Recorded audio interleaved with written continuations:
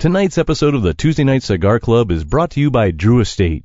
Come experience the rebirth of cigars at www.drewestate.com and download the free Drew Diplomat smartphone app today to discover nearby retailers, RSVP to special events, redeem points to win exclusive Drew Estate merchandise, and much, much more.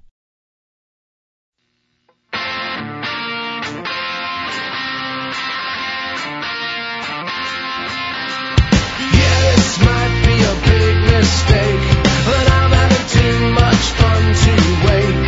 Flag her down when she comes back by. That one's yours and this one's mine. Bring another round. Bring another round. Bring another round. Bring another round. Bring another round. Bring another round. Bring another round. Bring another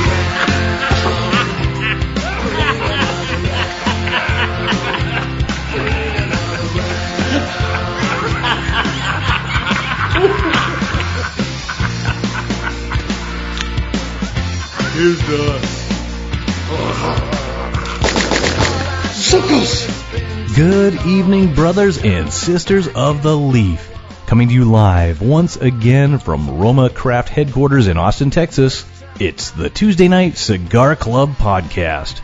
Tonight, the boys sit down with Skip Martin to discuss all things cigar, beer, and the new Martin Scorsese opus, The Irishman. It's sure to be a kick-ass conversation, folks, so sit back, folks. Matt, you got too many folks in here. Conversation, folks, so sit back, folks. It's sure to be a kick-ass conversation, so sit back, folks, light 'em up, and enjoy the show. Welcome, everyone. Tuesday Night Cigar Club, episode 108, live from Roma Craft headquarters in Austin, Texas. I want to thank Skip Martin and Mike Rosales for joining us. Hey, thanks a lot. As always, me and Yax were talking on the way up here. What, about a week and a half, it's going to be the end of the decade. And I didn't even know what the decade was called. I had to Google it. Do you know what this last 10 years ago? Technically, they're supposed to be called the 2010s. And if you're Mr. Fancy Pants... 2000 and 2009 was the aughts. Those were the aughts. Yeah. And if you're really fancy, they're called the 2010s. But I've never heard anybody say that, so have you? No, I think once the millennials kind of started becoming relevant, it doesn't matter anymore. It doesn't matter anymore? I'm just waiting on the sedative that they put in my IV just to make it all go away. Just kind of like De Niro at the end of the movie. Just sit there and wait for it all to go away. Right. But yeah, we were talking. It was like, the 80s have such an identity. When we think, you close your eyes, you just can name so many things that kind of wrap up the 80s, the 90s. I guess even the aughts. But what the hell, other than, social media and politics making everybody pissy and miserable, what the hell was the last 10 years about? Absolutely nothing. Right? Absolutely nothing. It's crazy.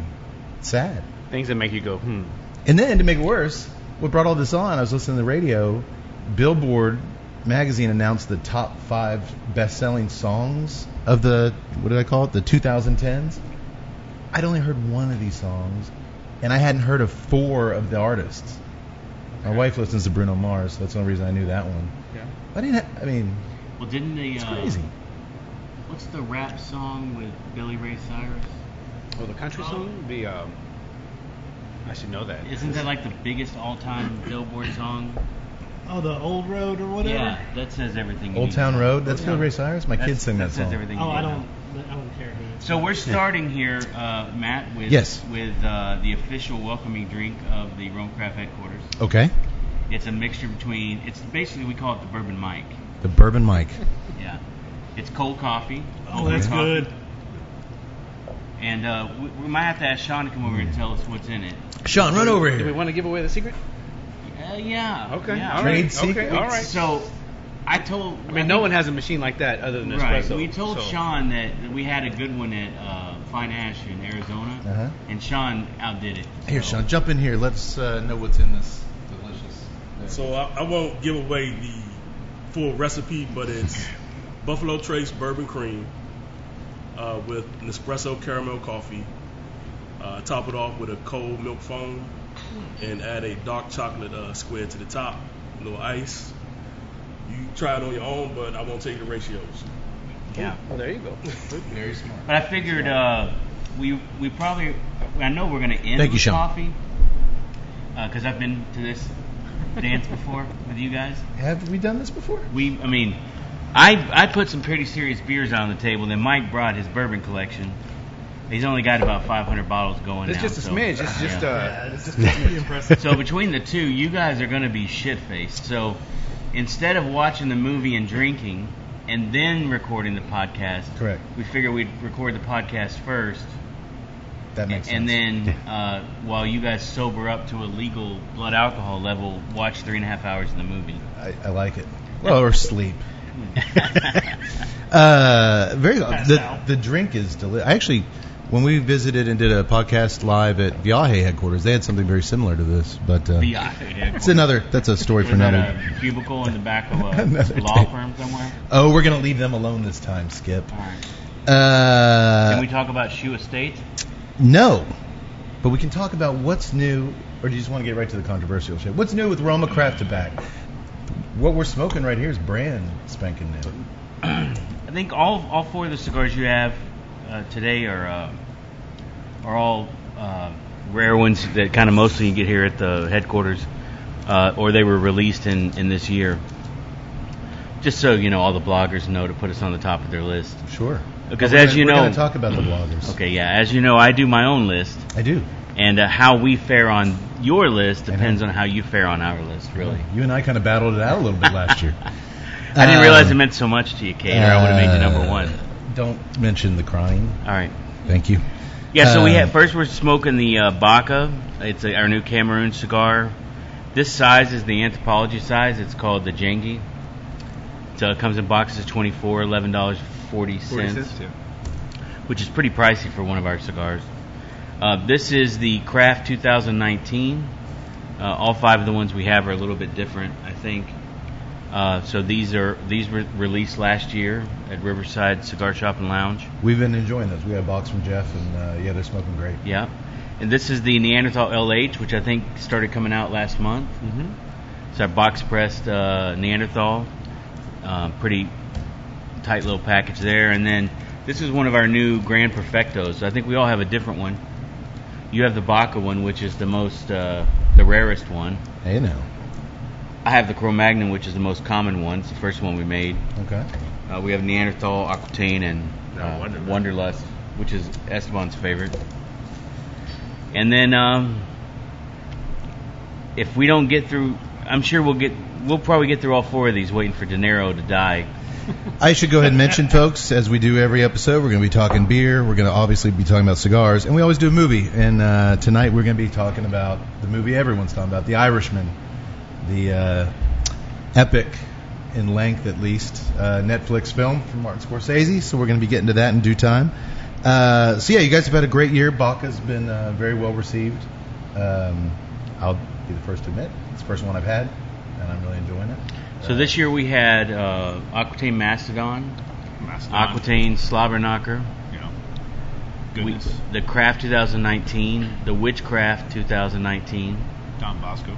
Don Bosco was a project we did with Old Virginia earlier this year.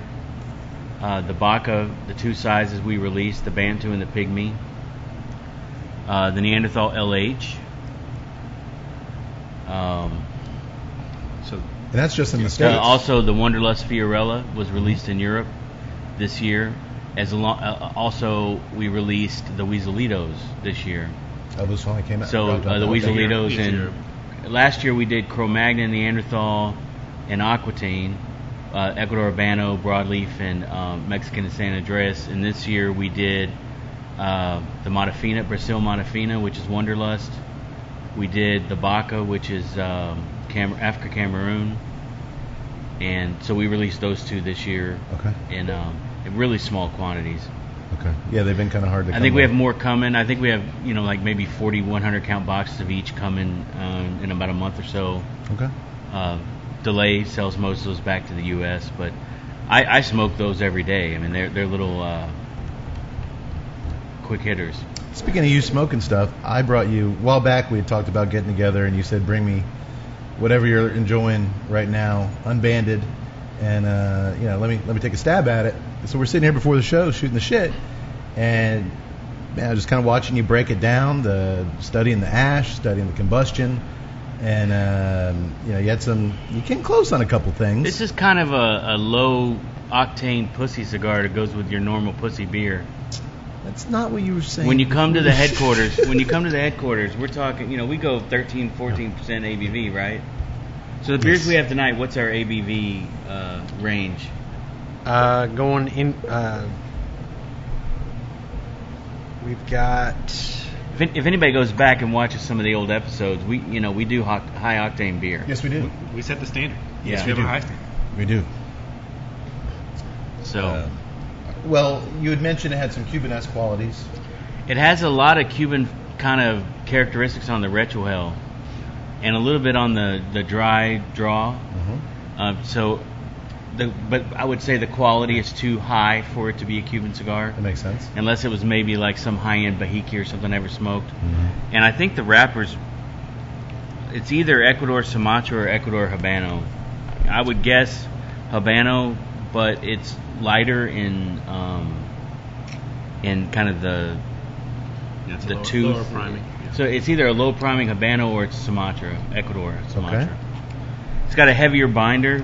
It's got a lot of Nicaraguan filler qualities, both in the color of the ash and also it's got jalapa in there. I can pick out jalapa like ginger and Chinese food. Right. So I would guess that it's made in Nicaragua because of the tobaccos, but there's not very many factors that make cigars like this rolling style. Mm-hmm. With the cap and the really light. I mean, if you were to weigh this cigar, it's very light. This is a 6 3/4 by 54. Uh-huh. I guess 7 by 54, but it's it probably weighs less than one of our cigars. It probably weighs 10 or 15% less than our 6 by 54, our cranium. So it has either low priming or it's a really open type of Intubado type rolling bunching style. Okay. But okay. and only a couple of factors really roll cigars like that. Aganorsa or Hoya would be my guess. Okay. Well, you want to smoke on a little more before I tell you? Or you So wanna... give me the first of the 3 hints. If I already guessed, it doesn't count as one of my 3 hints. All right. So is it made in Nicaragua? Yes. Okay. There you go. Okay. Is it made at Hoya or Aganorsa? No. No. That's surprising. Because I don't know of any other factor that makes cigars like this. What All if right. it's co-branded and they outsourced it to another factory? No. You would know that? Would you know that? Yeah, I got an inside scoop on this. Okay, so what factory is it made at? That's my first phone a friend. Oveja Negra, or the... Oh, it is. Yeah. Oveja Negra. It is... I would have never guessed that. Well, it is not one of theirs. It is the Dissident Soapbox. So it's one of Ben's. It's one of cigars. Ben's. I gotta tell you, man, it's really, really good. I mean, if you'd have told me that from the beginning, I would have had a whole different expectation. But I mean, it's good tobacco. It surprised good. the hell out of me. I just... Do you know what the wrapper is? Yeah, I got all the specs for you. Okay, tell me the specs. It is Brazilian wrapper. That's But you got the Ecuadorian credits, an Ecuadorian binder. Ah. And then Nicaraguan unspecified fillers. So it's Modafina? It's not Modafina. I didn't... Just Brazilian. He didn't specify. I mean, it could be Mata Norte but it's not Arapiraca. I don't know. You nailed the Ecuadorian. You nailed the Nicaraguan fillers. 2 out of 3 ain't bad. Tut, these are not yet available on Famous Smoke Shop, but if they were, what would our listeners be wise to do? You would be wise to go to the website, click on the Famous Smoke Shop banner, and hit in TNCC20 Oh, God. for $20 off, $100 or more. Were you guys Is giving he them- already doing Pacino? Were you guys Okay. giving him drinks before we got It's here? No, called- he said he wanted He's to already go got off. the irritable bowel syndrome. Irritable Yes. bowel. Irritable bowel No, syndrome. here's what I'll tell you. If you never smoked one of these, because I've smoked a couple of the cigars from Ben, and I thought they were good. This is the best one I've smoked. It's from- by far my favorite. Yeah, it's actually really surprisingly good. Good. I hope you like it. This would have gotten. I don't mean awkward surprising. really fast I if you didn't. don't mean surprising in the sense that all the James's cigars are good, but I would have never guessed James made this cigar There you go. because it's not like anything I've ever smoked from his factory. Yeah, I think Ben's got an interesting palate, and the Soapbox, out of the 3 lines he released this year out of Dissident, the Soapbox by far. But it's really odd to have a cigar made in a factory where you can't really guess the style of the factory. Like if you smoke a cigar from our factory, you kind of know it's from our factory. If someone tells you, it's not surprising because they all have the same kind of DNA, right? Right. But this is completely different than anything I've smoked from James. Well, cool. I think It's good. I think Ben will appreciate that. All This is- right. I told you the Grand. If I was bullshitting with Julian in the Grand Havana room, I'd smoke this. You did mention that. Yeah. That's good praise. That's different than the cigar you gave me. Moving on. Okay. All right. Fair enough. Because I'm sitting here going, well, based on what I know of the cigar he gave me and what he was talking about, I'm like, I don't think that's even close. I'll bring you a soapbox on the No. for our football party. You're no longer a guest. For You gotta go football now. party. That's God okay. damn it. All right. Well, your cigar costs a lot more than that. Oh, that's true. Booyah. All right. Well, you know how we do whenever we sit down with you, Skip. If there's anything slightly controversial out there in the cigar industry, we're going to bring it up. For once, it doesn't involve you, Okay. so that's nice. Let's get your take on the whole Davidoff Avo uproar last week. For those of you listening, real quick, and I'm hesitant to call it a full-blown scandal. I think it was just a very poorly executed marketing strategy. But a lot of folks are up in arms about it. Especially some retailers, rightfully so. So essentially, Davidoff released 4 new limited releases. I guess early in the year, maybe late last year. I don't know. And they announced that these new limited releases, for those of you listening, I'm using quote fingers. They announced last week that they were actually 4 existing regular production Avo blends. They basically just repackaged them, changed their names, hyped them up to get folks to either unknowingly revisit 4 classic lines or try them for the first time, but they bumped the price up. So you spent more on these things than you would if you just went out and bought the actual regular production line in the store. And when they did the big announcement, they said, we wanted to show you there's so much to discover. The line was called the Unexpected line. That there was so much to discover every time you light up an Avo cigar. Now you can keep enjoying our artfully blended and unexpectedly crafted Avo cigars all year round. Their whole thing was you're going to be pissed off because it's so limited. Man, I love this cigar. I can't believe I'm not going to be able to smoke it again. Guess what? It's in every shop, go on in. It's right there. I can see some merit in the strategy, but it seems to me hiking the price up is where they kind of fucked up. Well, it depends. I'll speak on that because I think if the cigars had been pulled from the market and aged for a while, how do you put a price on time? So my understanding, and I'm not an expert on this whole thing that happened, but my understanding was that these were ones that had been in the aging room for 6+ years, and because they have a pattern of like saving things, so later they could put like samplers together or whatever. I believe, like they did the Avo sampler that had all the different LE Avos, LE04, LE05, and I don't know if they remade those or if they had them in. Right. But my understanding was that these had been in inventory for a while. So they were a little more aged than Maybe, I don't know. Yeah, I never got that. I watched the whole big reveal, and I didn't get that. So let me ask this question before I give you my opinion. So did you see, between the launch of the cigar and the reveal, did you see any reviews or anybody break down the cigar and give their opinion of it, or say, look, I got this LE cigar, it's great, it's better than everything else? I think after the fact, I went back and I think I read a Coop review. I don't read a lot of reviews just because we review, and I really don't want to read anyone else's take on something that we might review ourselves someday. I like to kind of go into everything as fresh as I can. So no, I hadn't. And honestly, Avo's not really a line I follow. Look, if it was somebody like Risty, who was trying to make a point that the majority of the LE stuff in the cigar world is just bullshit, right? And you pay extra for no reason, you chase it for no reason. If it was somebody like Risty, who that's his kind of character, to do that, I wouldn't really be surprised by it. If I was a retailer that bought into it,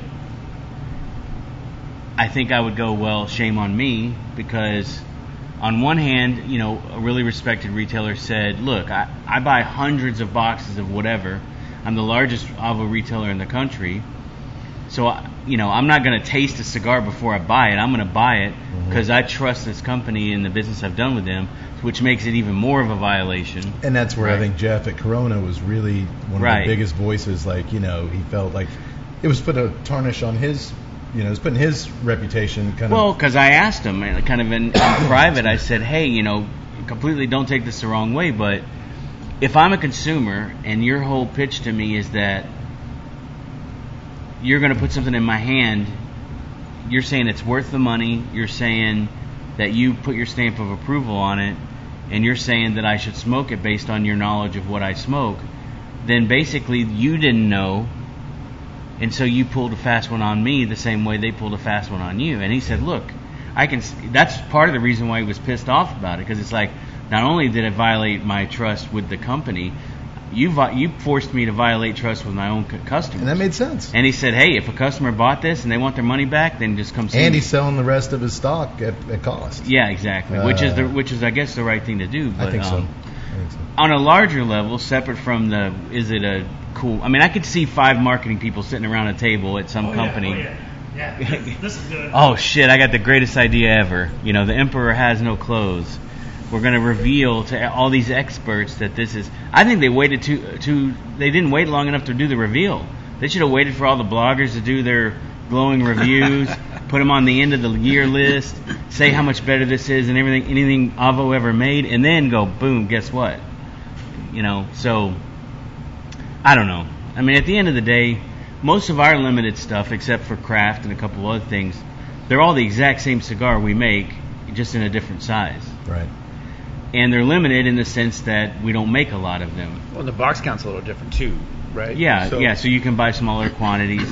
And anything, the reason why they're a little more expensive is because they're sizes that are harder to roll, or because the box itself is a 10 count instead of a 24 count, so there's a little bit more for that.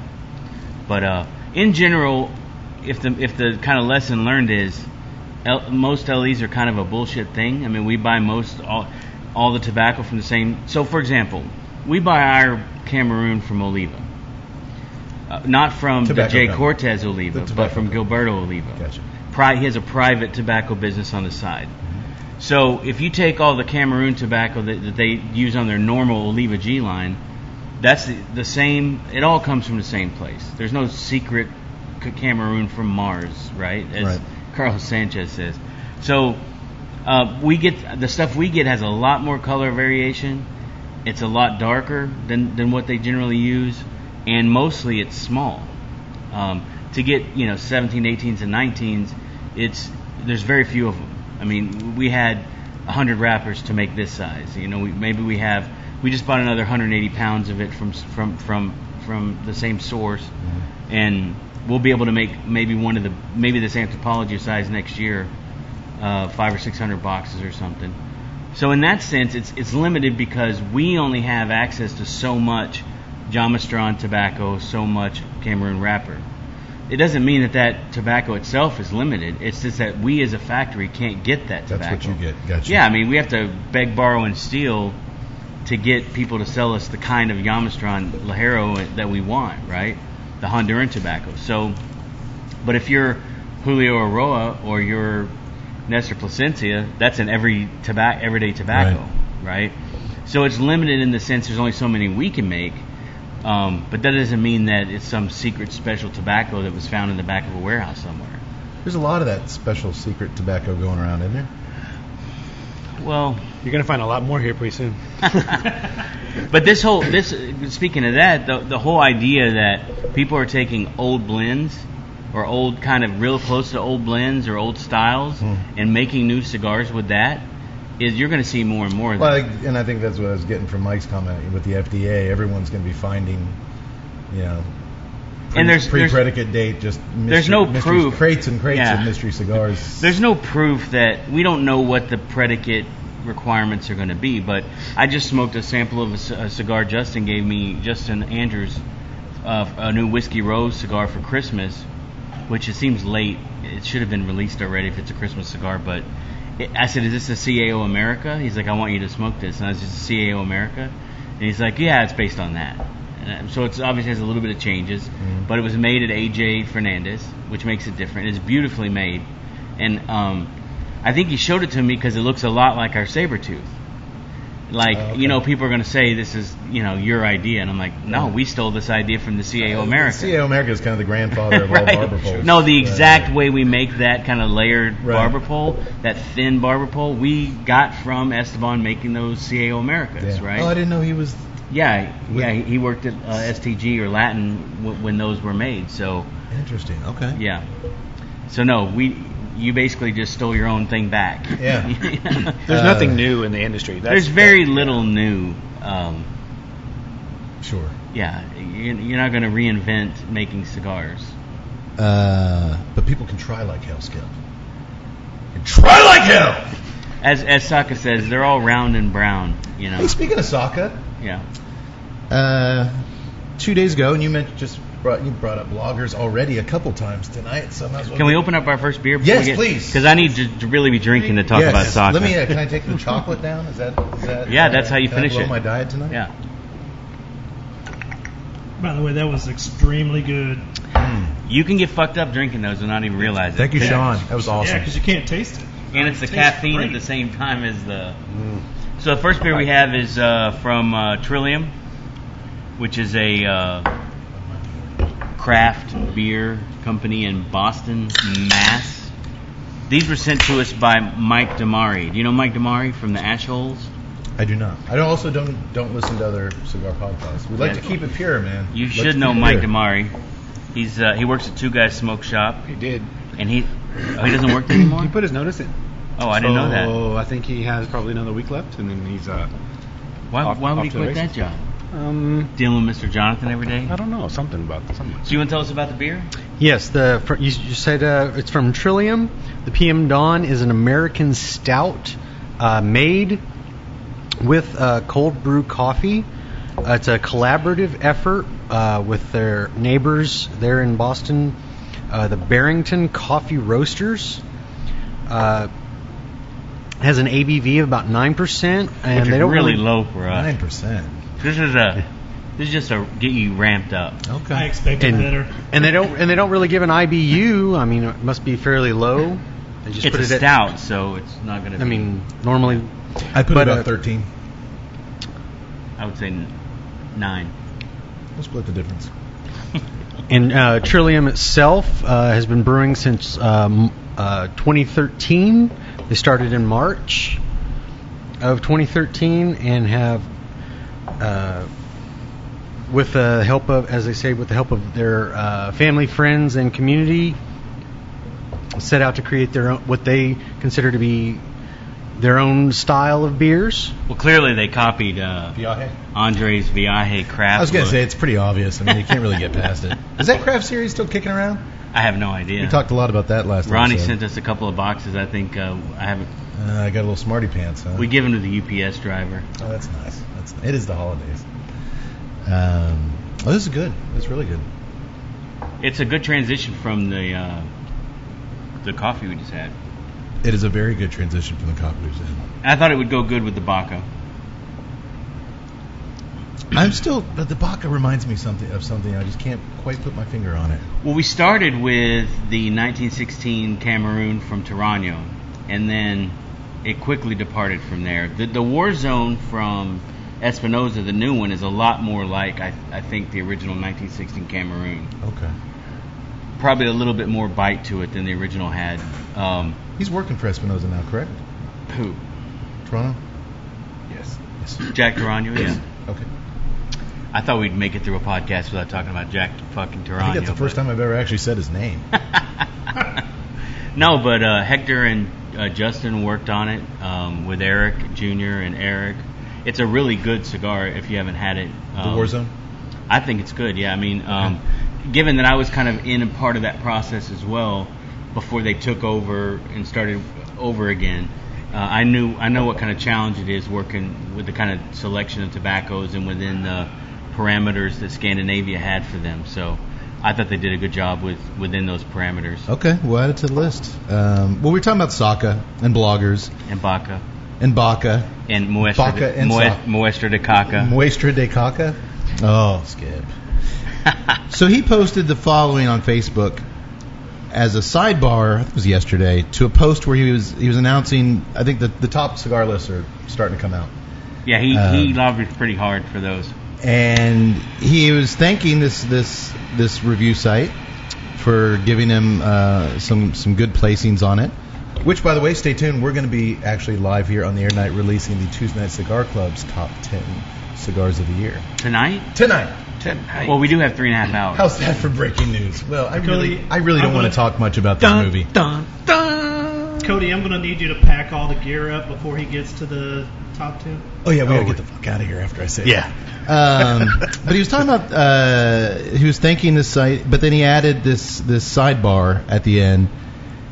And my ears certainly picked up. And I know, Skip, you comment quite a bit on bloggers and their roles and how they do what they do. This might get us in trouble behind us. We'll see. You might only get to listen to this show, but with these faces, who could... I'll walk up to Google and I'll be like, you're going to play our episode. Okay. Please. Come on. So here's what Mr. Saka said that kind of got my interest. I wanted to get your take on it. He said, I do not expect to do well overall on the top list this year, even though is bullshit. Even though it was my best cigar and business year ever. Which is... Okay, I'll give him that one. Why? I'll pause. Why, he says? I didn't really see all that many reviews of the Leave Me the Hell Alone Lancero, the Sobremesa Brulee, Mi Querida, or Sin Compromiso. Partly, this is the first part I kind of... Partly because I intentionally chose this year to not, all caps, send out samples to the media for a second year in a row. That's okay, I'm calling bullshit on that. I have noticed as a result, DTT, Dunbarton Tobacco and Trust, simply receives fewer reviews from not sending out the free samples, and in the case of some bloggers who create top lists, 0 reviews. That's true. So what he's saying right there is, if you do like we do, we've never sent cigars to... The only free Roma Craft cigars we've ever got is when we sat down with you. So when we had our first sampler, our first 5-count Cro-Magnon Cometh sampler, kind of like the Iceman Cometh. I thought no one got it, but that's what it was based on. I didn't get it until you just explained it. So that was 2011, February. We did not give a single one away, but most of the new media guys bought a sampler. A CigarSmoker.com, Barry, Doc Stogie Fresh, Stogie Review, Nice Tight Ash. Those guys that were around then, they all bought it, which is the way it should be. Because this is the way I see it is, and not to interrupt Saka's we'll get back to it. Self-masturbatory, whatever the fuck that is. He's a master at it. You give him a lot of shit for it. Dude, I love Saka. We do too. And I like his cigars. And I know you do. And Esteban's brother makes a lot of his cigars, right? So we want him to be successful. Because the more people like Saka that are successful, and Nick and those guys, the less people like the other ones we talked about. But isn't by him saying that, and I say this as someone who reviews cigars, isn't him saying that, one, it sounds like he's trying to kind of cut off at the pass. Hey, if I don't get on a lot of lists, I'm going to tell you why. And one of these reasons why is because I'm not sending them free shit anymore. Right. But then, doesn't that kind of take away from the years he was sending out free cigars? Because he's basically saying he only made, I got on those lists because I was giving him free cigars. I don't think it that way. I think what he's saying, first of all, is there are people who put in the consensus list, at least, that comes from 60 different blogs or whatever. Well, now I think you don't even need a blog. You can just write a top 10 list. Yeah. This year they announced you can just... Whatever... anybody can get whatever that thing is built from, and Charlie and them are very transparent about where they get their numbers from. A lot of those people only review cigars that were sent to them. And that's what Saka's saying is, but I didn't get a lot of reviews because a lot of the cigars that weren't sent to people, number one. Not necessarily that you get better reviews because you send people cigars. You just get more of them, for sure. Well, for a show like ours, we do 20 4 shows a year. But So we're not yeah. like Coop, or we're not like a lot of these Right. guys that are on the air every week. You know, our show taxes our bodies Well, but if physically. you- we can't do as many. Yeah, but if you listen to any one of those shows, like every 10 minutes there's some kind of advertisement, right? So Correct. This is brought to you from the Romacraft Lounge with the Romacraft, brought Correct. to you We're by... only going to have 2 commercials for you tonight. Right. You know what I love, boys? What do you love? Unique innovation in the cigar industry. And Yeah, you do. Who does it better than and more regularly than our buddies over at Drew Estate? I got a really cool cigar I'd like to tell you good people about right now. Just take a second. All right.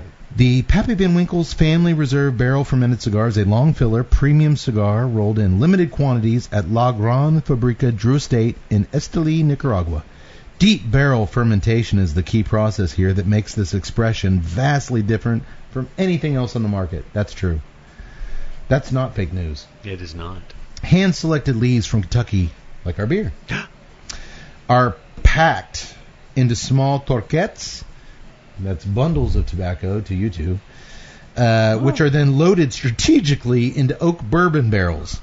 Water's then added while mince, capital IMMENSE, all caps, immense pressure is applied to the torquettes via railroad jacks, not car jacks, Railroad Jacks. not Wolfman Jack. He's not in there pressing them down. He's dead, I think. Yes. Train jacks. He's probably in the barrel. But if it was Wolfman Jack, it would be incredibly immense. Yeah, it would. Yeah, it would. It would sound a lot like Alex Jones in there. I'm pressing this stuff. I got chemtrails up in the sky above. I'm trying to press down this Perique tobacco. The tobacco is then removed 2 to 3 times per year, shaken out. We've seen this process. Watch our videos on YouTube of the Louisiana Barn Smoker. Then repacked. The total process of fermentation takes 12 to 18 months. Who's got patience like that in the industry now? When you get an idea and boom, it's out there a couple months later. These guys are Drew patient Estate. as hell. Drew Estate. Leaving a truly unique flavor profile and aroma. The Pappy Van Winkle's Family Reserve Barrel Fermented is now available at brick and mortar Drew Diplomat retailers everywhere. Used to be only on the Pappy Van Winkle website. Now you can get them at any Drew Diplomat store. But they also released the Pig Vitola. That is only available on PappyVanWinkle.com. Ah. So they put it out there and they put a new one, but once again, you got to go back to them. I've had several, but I have not had that pig. I wonder what that format does for the board. We got to get some of those. So they should, I mean, to me, like where their revenue comes from really should go to, A, it takes a lot of time to put their shows together. Sure. So they need to be compensated in some way. 2, they have to travel and do other things for their media site. Mhm. So that costs money. Sure. But the product itself, my opinion has always been, you could say whatever you want to say about our cigars if you paid your own money for it. Sure. If you went into a store, paid for it with your own money, then you get to give your opinion, and I have no right to say that that's in any way good, better, and different, right? It's your opinion. Mm-hmm. So if you say this cigar sucks, I'll be like, well, you paid your money for it, that's your opinion, thanks for sharing. Now, if I give you a cigar, and I expect you to say something good about it in exchange for me constantly sending you cigars, Or nothing at all. yeah, I will say this, not to name any names, because I know let's be honest. The practice of sending reviewers cigars is technically a no-no. no, not to media guys, Not to media guys. because they're considered an industry. Oh. You just can't give it to consumers as a marketing effort. Oh. But there is a question about whether paid influencers should be able to, like these guys who do new media things, they might have to start doing warnings and stuff because it's a form of advertising, right? I mean, if a consumer puts up on his Instagram, hey, I'm smoking a soapbox and this is my opinion of it, I taste whatever the fuck people taste, Sure. and they say, I like it, don't like it, you should buy it, and nobody's paying them anything, and they paid their own money, then that's First Amendment shit right there, Well, that's. I think we're okay then, boys. right? If say a big huge company pays for you to come do live sets at their events, and they send you a bunch of free stuff, and they pay you, and then you promote it. Mm-hmm. You may have that's still completely legal. You're part of the industry, but then I think you have to do the warning stuff just like we do. Well, I would assume if they're part of the master settlement agreement, wouldn't they be part of Yeah, it? like Drew Estate, for example, not Or to name Swisher. or Swisher, Right. But Drew Estate is a part of the Master Settlement Agreement. That's why you have all the warning labels on their T-shirts and stuff, which is ridiculous.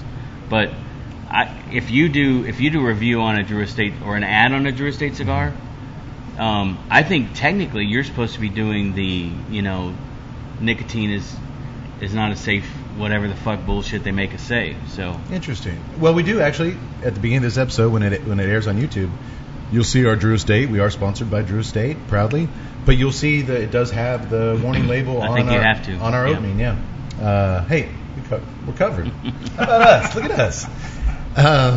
Okay. Well, I guess I can see your point there. I guess I read it as someone, we had Sin Compromiso on our top 10 last year. And I think maybe it's Firecracker. Yeah, he killed it last year, right? Like he had quite a bit in the consensus. But and then he will make an appearance on our top 10. Spoiler alert this year. But we bought. We bought those cigars. If I was doing the top 10, if I was doing a top 10 every year, which I used to do a top 10 in the Smoke Signals blog that I had on Blogspot. Real high quality content. I'm sure. Right. But I did the one where you're talking about toothpaste? Yeah, that was one of my best. I think I read that one. Yeah, I did. Read that. But the like for example, one of my favorite cigars that I smoked this year, which I actually smoked before almost anybody, the finished product was the Tricky Traca, which I thought was a really good cigar. And I wasn't as big a fan as these guys were on the Firecracker, so I have yet to smoke. It just didn't really appeal to me. If I see it out in the wild, I'd grab them. I just haven't had a chance. It's really similar to our Cro-Magnon. I mean, it's not a lot different. In fact, a couple of guys at the media house at IPSPR gave me one, and I'm like, "Are you sure this is not a Cro-Magnon cranium?" It's got a lot of the very same characteristics, the way it's rolled, the type of. I mean, we get the wrapper from the same source. I know it's different. I know he didn't copy our blend or whatever, but when Raul and Esteban grew up together, and Raul influences Saka's cigar making, it's very similar. I liked it. I can't. If I said I didn't like it, then I'm saying I don't like my cigars either. Right? Except his are like $2 or $3 more. So I would know that because there is that. We buy them. Well, I think that if you're going to have a blog and you're going to say something about a cigar, right? I think one of the things that's kind of missed out of it, like we talk about, like what do you go back to all the time? Like if you were to say, hey, all the new cigars that came out, right? Do you smoke it multiple times? And then based on multiple times through smoking it, that should be your top 10. That is a great point. Our top 10 list, actually, if you go through this year's, it's just based on what we smoke on the show. Yeah. Tut's in love with the Oscar Videra's Superfly. We didn't smoke it on the show. The Corona, right? Yeah, because the other one's not as good. I don't think. The Corona is great. Yeah, he's smoking the hell out of that Superfly, but we didn't do it on the show, so what Groover gave me one of those in Florida. I really liked it. He's in love with that cigar, but it wasn't eligible. It's just what we do on the show. It's a little racist, but we're not. I'm just kidding. But we're not saying these are the top 10 cigars out there. We're saying these are the top 10 of what we smoke. I mean, there's a little culture appropriation, but moving past that, it's a good cigar. Good movie. At least it's a good movie. But if you look at the ratings we gave it throughout the year, our top 10 list isn't going to jive with those ratings. In other words, we could have given a cigar a 90, and on our top 10, it's going to be above a 92 because we ended up smoking more of that 90. Yeah, but most of those ratings are bullshit. I mean, most of the ratings are so arbitrary. I mean, they're not. I mean, it is what it is. But like to Mike's point, the Padron 1926 No. 9 Maduro, that would be on my top 10 list. Whenever I walk into a cigar store and buy something that's not my cigar, that's always one of the ones in my hand, right? It's simple, it's good, it's always the same. If I'm tasting weird shit in my own cigars, I'll smoke one of those to see if it's me or if it's the cigar. Kind of get your palate in sync? Yeah, just kind of like when RoboCop has to get his gun straightened out. A calibrator. Yeah. There you go. But yeah, I mean, there's some of those. I mean, look, I don't really care if a guy gave you a cigar that you reviewed and you put it on your top 10 list. But if you put it on your top 10 list and you didn't go out and buy a box or two, and 2 or 3 years later you're not still smoking it, then I'm calling bullshit on your Correct. And I think you and I got not into it, but I think we had a discussion a while back on Facebook where you'd mentioned that, and I took a picture of my humidor, and I'm like, look, there's 4 boxes of Sober Mesas. Yes, I fell in love with the cigar. I still smoke the cigar once a week. I really, that cigar just really did it for me. Whereas, the one I was waiting for, Mi Querida, the broadleaf, didn't. I mean, that shocked the hell out of me. That was, my... Well, it's like thinking about this movie, right? Mm-hmm. If you put on Goodfellas, I've seen it 50 times. I'm going to watch it again. And if I'm going through the DVD collection, I'll go, oh man, Goodfellas, it's a good time to watch that. And I'll watch it. Shawshank Redemption. I'm never watching this movie again. If it comes on... Life's too short. Yeah, I'm never watching this movie. Life is too short. Right, so if you say you love this movie, then it's got to be like Goodfellas is to me. Sure. It's got to be something you're going to want to watch all the time. Tut's already watched it 3 times.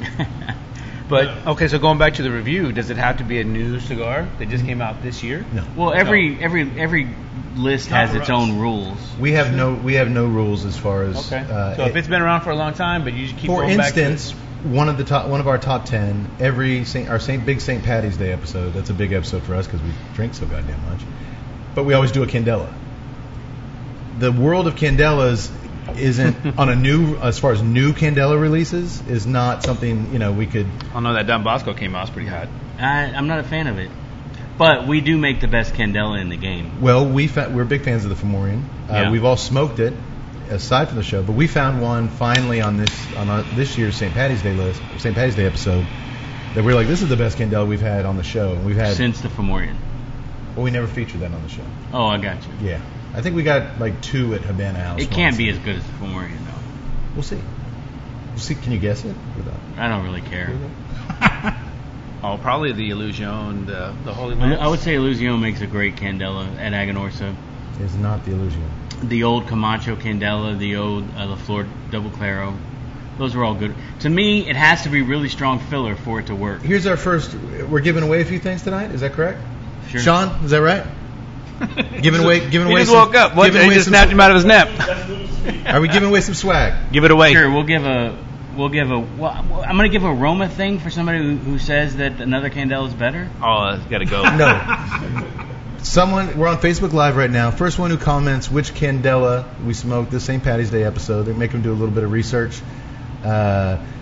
And they have to say that it is the second best on the market after the Fomorian. In the comment section. In the comment section, they have to phrase it. We'll give them a weasel hat like mine. They will get a weasel hat just like Skips. Right. There you go. By the way, dope hat. That is a very nice hat. High quality craft. Sales at cigarweasel.com.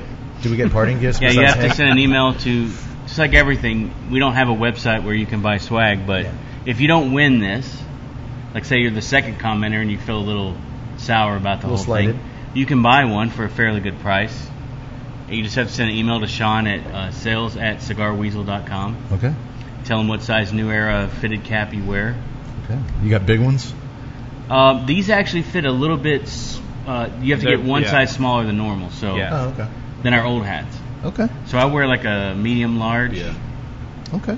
You have to have a huge melon to wear a large, extra large. Yeah, they're big. Like Rudy from Arizona probably needs an extra large, triple extra large. Was it the Wasabi? It was the Wasabi from Espinosa. Ah. Phenomenal cigar. And that was not a new release. Was it different than the pickle juice, or is it the same cigar? So was it phenomenal for a Candela, or is it just phenomenal? I wanted to get the pickle juice. We couldn't get our hands on any pickle juice. So I got like the last. See, that would be a good question of would the limited releases that are different... I don't know. I'm just asking. I don't think you missed out much not smoking a pickle juice. Not smoking the pickle juice? But the Wasabi is a good Candela. It's a really good Candela, yeah. I think Hector learned a few things from our Fomorian. He put a little stronger tobacco in it. Well, I'm going to go out on a limb and say... and again, it's not even available anymore. But it made our top 10 because we loved it. And there's still boxes floating around. They're hunted down. I mean, that's kind of the fun part of it. I'm sure the way retailers work, man, there's a retailer with a box of them on the shelf going, I can't fucking sell these things. It's a very, very good if I remember correctly. Did anyone guess it? Do we have a winner? Yeah, Luis Rodriguez. Oh, there you go. Luis, he needs a weasel hat. Fucking A. That would have sucked if they didn't guess it and Tut just blurted it out. I'll tell you. It's not how this works, Tut. So since Luis is watching, I'll tell you first a story about Luis. Okay. Because he's like State Line? He's the most loved, hated guy in the... State Line? I don't have an issue with him. Huh? State Line Tobacco? State Line. Yeah. So we had at Bourbon Street, we had our party at IPCPR, and we had all these boxes on the table, just like, hey, pick a cigar, smoke one, whatever. All crammed outside smoking on a patio. Yeah, on so a he balcony. went through the boxes. He was just like picking them up, like no shame. Which is what they were there for. Yeah, Right? that's So- what I mean. Somebody goes, "Hey, that guy's stealing all your cigars." I'm like, "They're for free. You can't steal So them." you'll autograph his weasel hat. Yeah, he's definitely a weasel. You get a personalized message. Zero from Skip. shame. He's a Well, good dude. there's a second part of Steve. He likes to write. There's a second part of Steve's sidebar that I want to get your take on. He's spoken. Another trend I have noticed, this is Steve talking, is that some of the bloggers lately have been becoming very groupthink. Like, one of the things I've always liked about the new media was their fresher, independent approach, but that seems to be waning. Maybe I'm wrong. Will be interesting to see where it goes. And DTT does really marginal with the print media as a whole, which we know his history with Cigar Aficionado. I'm persona non grata to some, and since I failed to advertise with others since the inception of Dunbar and I no longer get any reviews, I don't hold it against them. It's not any reviewer's responsibility to be fair. Reviews are opinions. Top lists are opinions. Everyone has the right to like what they like, dislike what they dislike, and ignore whatever they wish. This is all part of the business of cigars. And then he went on about, his cigars speak for themselves, and he's confident in all that, which he should be. The groupthink and the changing of the way new media being, us and people like us and similar. Again, to me, that just kind of seemed like cutting a potential situation off at the pass. If I'm not on a lot of lists, the landscape is changing. The reviewers are changing. Well, here's what you got to know about Saka. He is the most, and this is my opinion, he is constantly worried that something he's doing is not going to work. But at the same time, 100% cocksure that it's the best thing ever done, right? So there's always this underlying kind of like second guessing of yourself until it comes out and everybody sucks you off, and then he's like, "Oh, of course I made it." It just seemed premature to me. These lists have just started coming out, and it's already like, here's 2 reasons why I'm not going to make some lists. If I don't make them, here's they're changing, and I'm not giving them free stuff. And as someone who does this kind of stuff and who loves, look, we've talked to Steve a lot of time. I like Steve. He'll show up on every list. He'll show up at the top of every list. Either it'll be Brulee or it'll be Tricky Traca. I think Tricky Traca will be in the top 3 consensus cigars. If it's not, I'd be really surprised. I think the real debatable question is it sweet tipped or not? What, the Brulee? Brulee? Well, Yeah. Of course it is. Everybody knows. What do you guys think about a sweet binder? No. Because he swears it's not a sweet If you tip. want my opinion, my learned, kind of informed opinion, not knowing anything about what really happened, is they put some sweetener in the gum. Uh-huh. Whoever fucking mixed the sweetener when they made the Toros made it really sweet. That's what we smoked. Gave it Toro. away. Then he went and beat the shit out of them for it. And then they really dialed it back to almost nothing the way it was supposed to be in the beginning. But he swears. But the whole story about it being specially aged Ecuador, Connecticut, and that's why it's sweeter, Uh-huh. that's Saka being Saka. But what he's saying is not wrong. What he's saying is that there is a little bit of a groupthink thing happening, and I think that's true because while there's a few kind of odd guys on, and I don't mean odd like odd like out of Outsiders. the mainstream Sure. guys that are on YouTube that kind of do their own thing, and some of them are just completely, We're sitting right here. they're Steve. horrible. Come on, man. Yeah. No, I mean, like I don't want. I have no problem saying names, but fuck that guy, so I'm not even gonna give him any juice. But they are a lot more kind of in their own,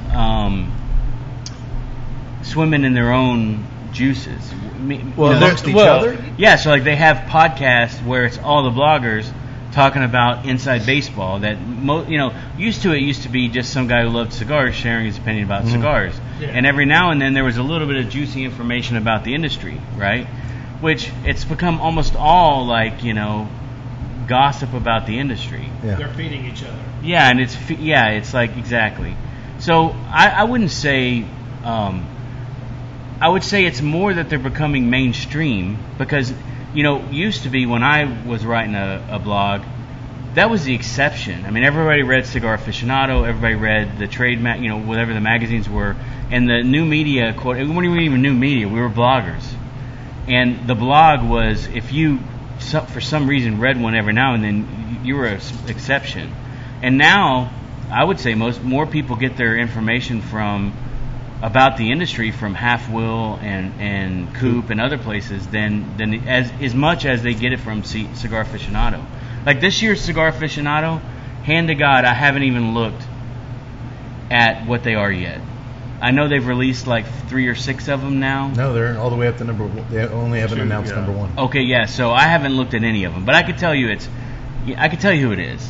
You know, it's Rocky. It's Alan Rubin. It's the same people, right? And then there'll be a couple of small guys thrown in there. Dion got high. Yeah, like Cigar Coop did an analysis on every year for the last 20 years or something, and you can see there's like 10 or 15 companies that are like 18 out of 20 years or 16 out of 20 years. Whatever the fuck they made this year, that's something's going on the list.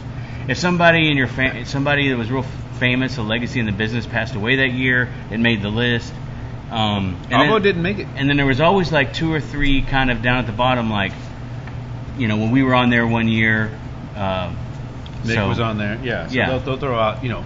But I think that goes back to there's obviously an influence based on the accessibility of the manufacturer on how high some of the guys are rated. In the bloggers. Yeah, that's for sure. Right. Yeah. So, but if you go into an average cigar lounge and you say, "Hey, did you guys read that story on Half Wheel today?" They're like, "What?" Like, I don't even know what that is. Right. Almost every cigar lounge you go into, nobody knows what Half Wheel is. Of course, we all know because I look at it twice a day. People in the industry do, but most average people don't.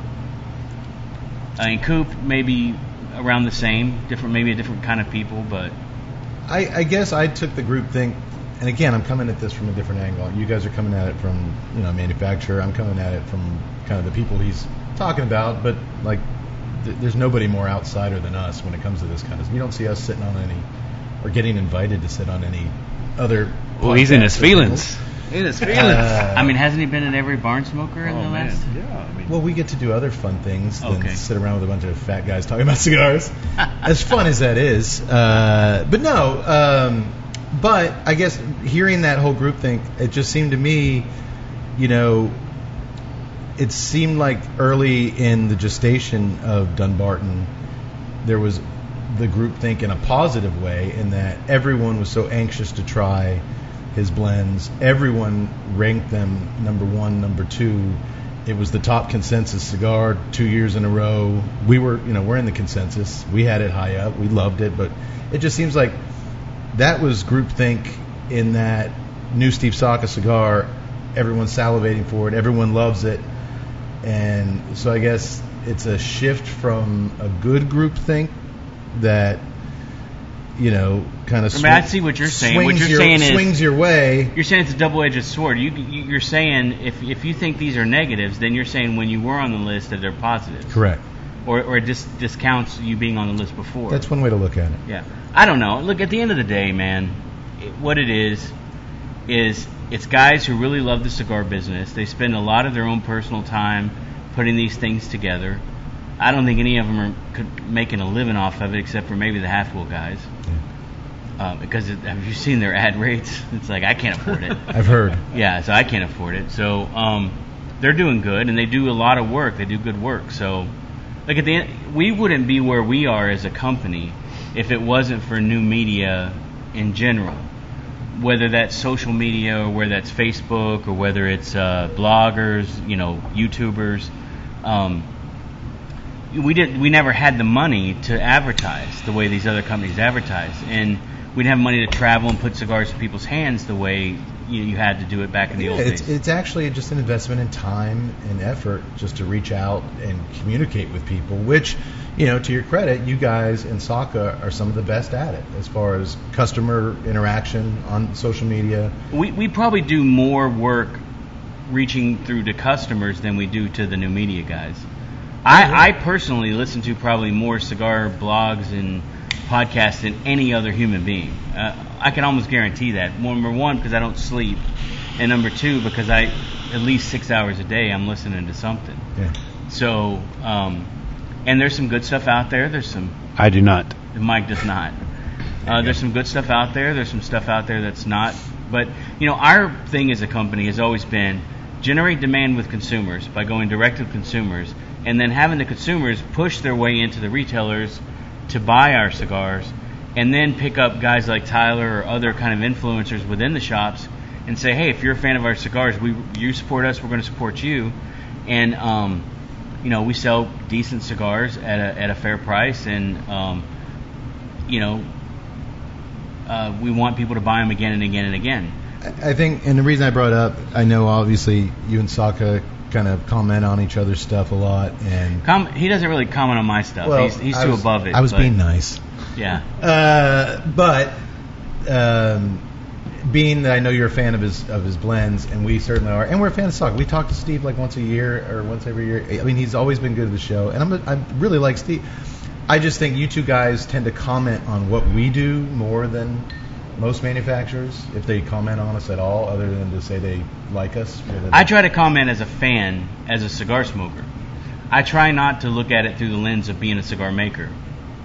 Right. Like I don't really get wrapped around the axle about what you have to say about my cigar. No, I mean you do kind of jump in there and comment when someone's picking up some unique, shall we say, notes. I think tasting notes are kind of bullshit, but that's my personal opinion. It's either good tobacco or it's bad tobacco. Yeah. If I laid out 4 kinds of filler, could you tell me what's Pueblo Nuevo, what's Kiali, what's Jalapa, what's Dominican Allure? Of course you couldn't. I think I could get half of those right. I bet you couldn't. Well, I'd bet you $1,000 you couldn't pick 2 out of the 4. The Tuesday Night Cigar Club, Skip, has traveled to every tobacco farm in the United States for 2 years running. And if it's American tobacco... Yeah, I don't know shit about American we're tobacco. Your guys. So let's talk about, what do you think about the PM Dawn?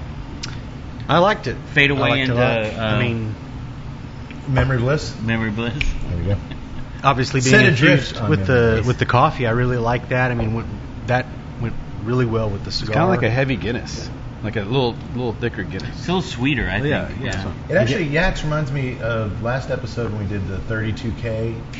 35K from Against the Grain in Kentucky. We did their milk stout. It is very similar to that, but I don't think it has lactose in it. No, it does not. This one is just stout with the right. cold brewed coffee. It's got a very similar on the front end, but it's smooth. I really like it. And the coffee's not, you know me with coffee stouts. It's very, very smooth. I like it. I can tell you, our street cred as a company with beer is pretty high. When we get beer guys that come in here and like really hardcore brewers from all over the country who are like geeking out over the beers we have and the way we have it set up. Yeah, it's kind of impressive. Yeah. It's dope. What was the guys happening yesterday that came over? The guys from out of Abilene. Yeah, so some brewers. New brewers from Abilene. They came over yesterday. They were the 512 guys. They love coming over here. Oh yeah, we're 512 fans. Pecan Porter. In fact, do we still have 512 on tap? No. Our tap doesn't get drank enough. We don't go through kegs fast enough. We are picking up the Two Hearted Ale tomorrow. Yeah, that's one of my favorites, the Bell. What's the other one? Spirit Animal? No. Spirit Animal we just finished. Victory at Sea. Yeah, the Victory at Sea. Ballast Point, the barrel aged Victory at Sea. Okay. So we have a good source for kind of mini kegs of really hard to find craft stuff. Mm-hmm. So they trade local stuff for the really hard to find craft stuff. Nice. Which is not hard to find necessarily in a bottle, but to get it in the. But Two Hearted Ale is like a classic. Yeah. I mean, you could drink that. We've done it on the show. Super sessionable. All right. Well, Did we answer your question?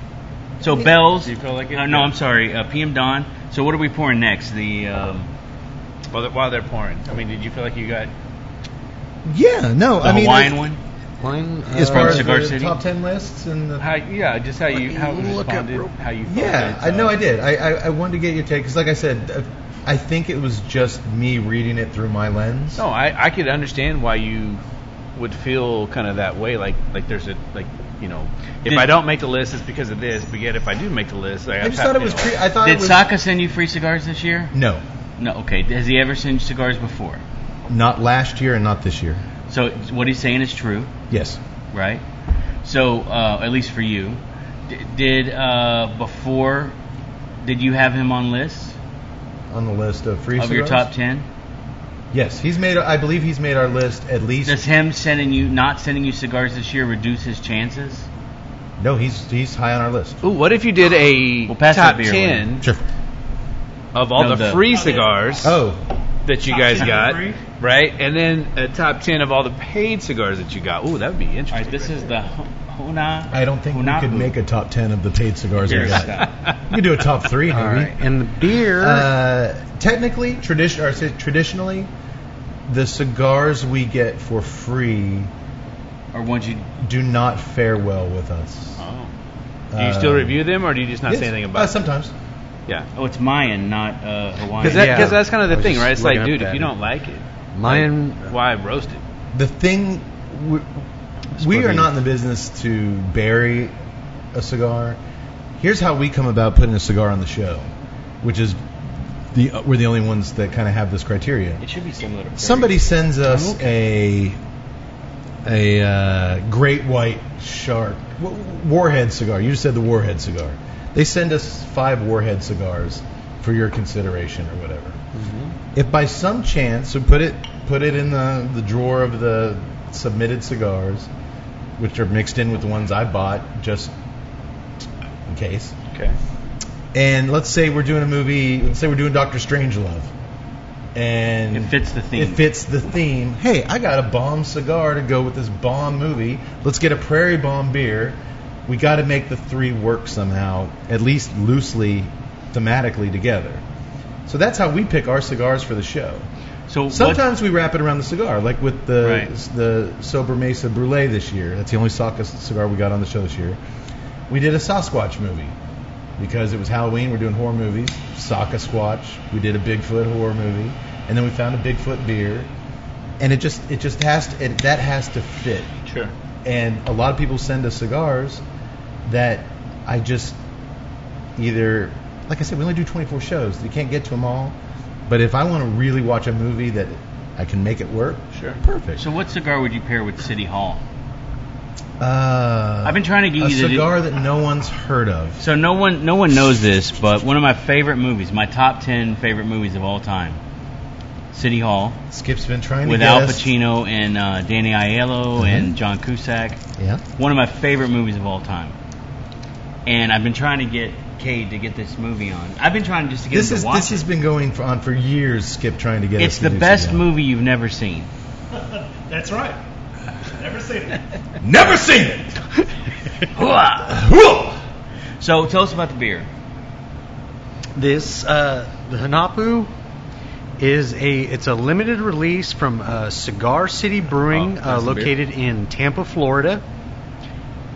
People say It is based on the Mayan mythology of Hunapu, who was the father of the Mayan hero twins Hunapu and I'm going to say Another dude, dude. Jablu. Another dude.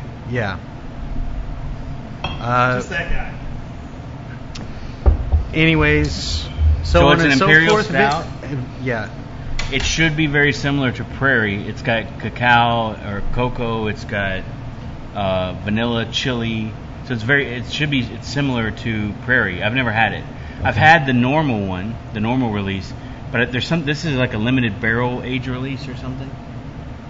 What I've is never had the this one. ABV on this bad boy, Yax? It is 11.5%. So yeah, it's a sessionable. All right. Still, we're in that range. Okay. Just warming up. Okay. But it's interesting how it compares to the last beer. Because it's an Imperial versus American stout, so it's heavier. Yes. Oh, it's got a. It's got that chili pepper finish. Yeah. It's got cocoa on the ancho back for sure. chilies. Way more cocoa. Yeah. They said there's cinnamon, cocoa nibs. Yeah. These glasses, by the way, I don't think these beers are made to drink the way you drink beer. Like if you drink them in these little glasses, different ones, it's a whole lot better way to approach drinking these kinds of beers, I think. If you drink one of these whole bottles, A, you're going to be fucked up. And then B, it's too much. Well, I think. It reminds me, did you ever do the thing when you were a kid where you pour a shot of beer into a shot glass a minute? and see how many you can do. Is it a car bomb? Like on the steps of the ladder, the, Any beer, you just get a shot glass, the frat thing. a shot a minute of just beer. I thought you mentioned when you drop it. Yeah, this is the way the to- Flaming Dr Pepper. Yeah. This is the way to do it, though. Okay. I think. Well, Skip, have you finished your top 20 list of cigar blogs and media sites yet? Or No, I've made it super clear You're waiting that, to see how you rank. of course, Okay. yeah, of course, how we do on your list heavily influences. Well, same here. We were waiting to see if this event was going to take place before we completed our list. Yeah. And wanted to see if you guys brought out, the good stuff. And, Well, let me ask you a question. Does how much you like the manufacturers, or does that play into? It can't. He doesn't really like me. I mean, Skip's actually. you know, the I whole don't. thing is, I'm a Tuttle. I'm in Camp Tuttle. Yeah. Okay. You like the doctor, too. I'm in Team Tuttle, and I like the doctor. Yeah. I don't know. I call bullshit on that. I think that depends on how much. What? No, I'm not saying that. I'm just saying how much people are. Well, let me say how this. friendly they are influences Of the course. reviews. Well, let me say this. We've kind Because of. I don't smoke anybody's cigar that I don't like. Well, I that just is- won't. Well, yeah. If anybody's a dick on the opposite side of the spectrum, Sure. anybody's a dick to us. Right.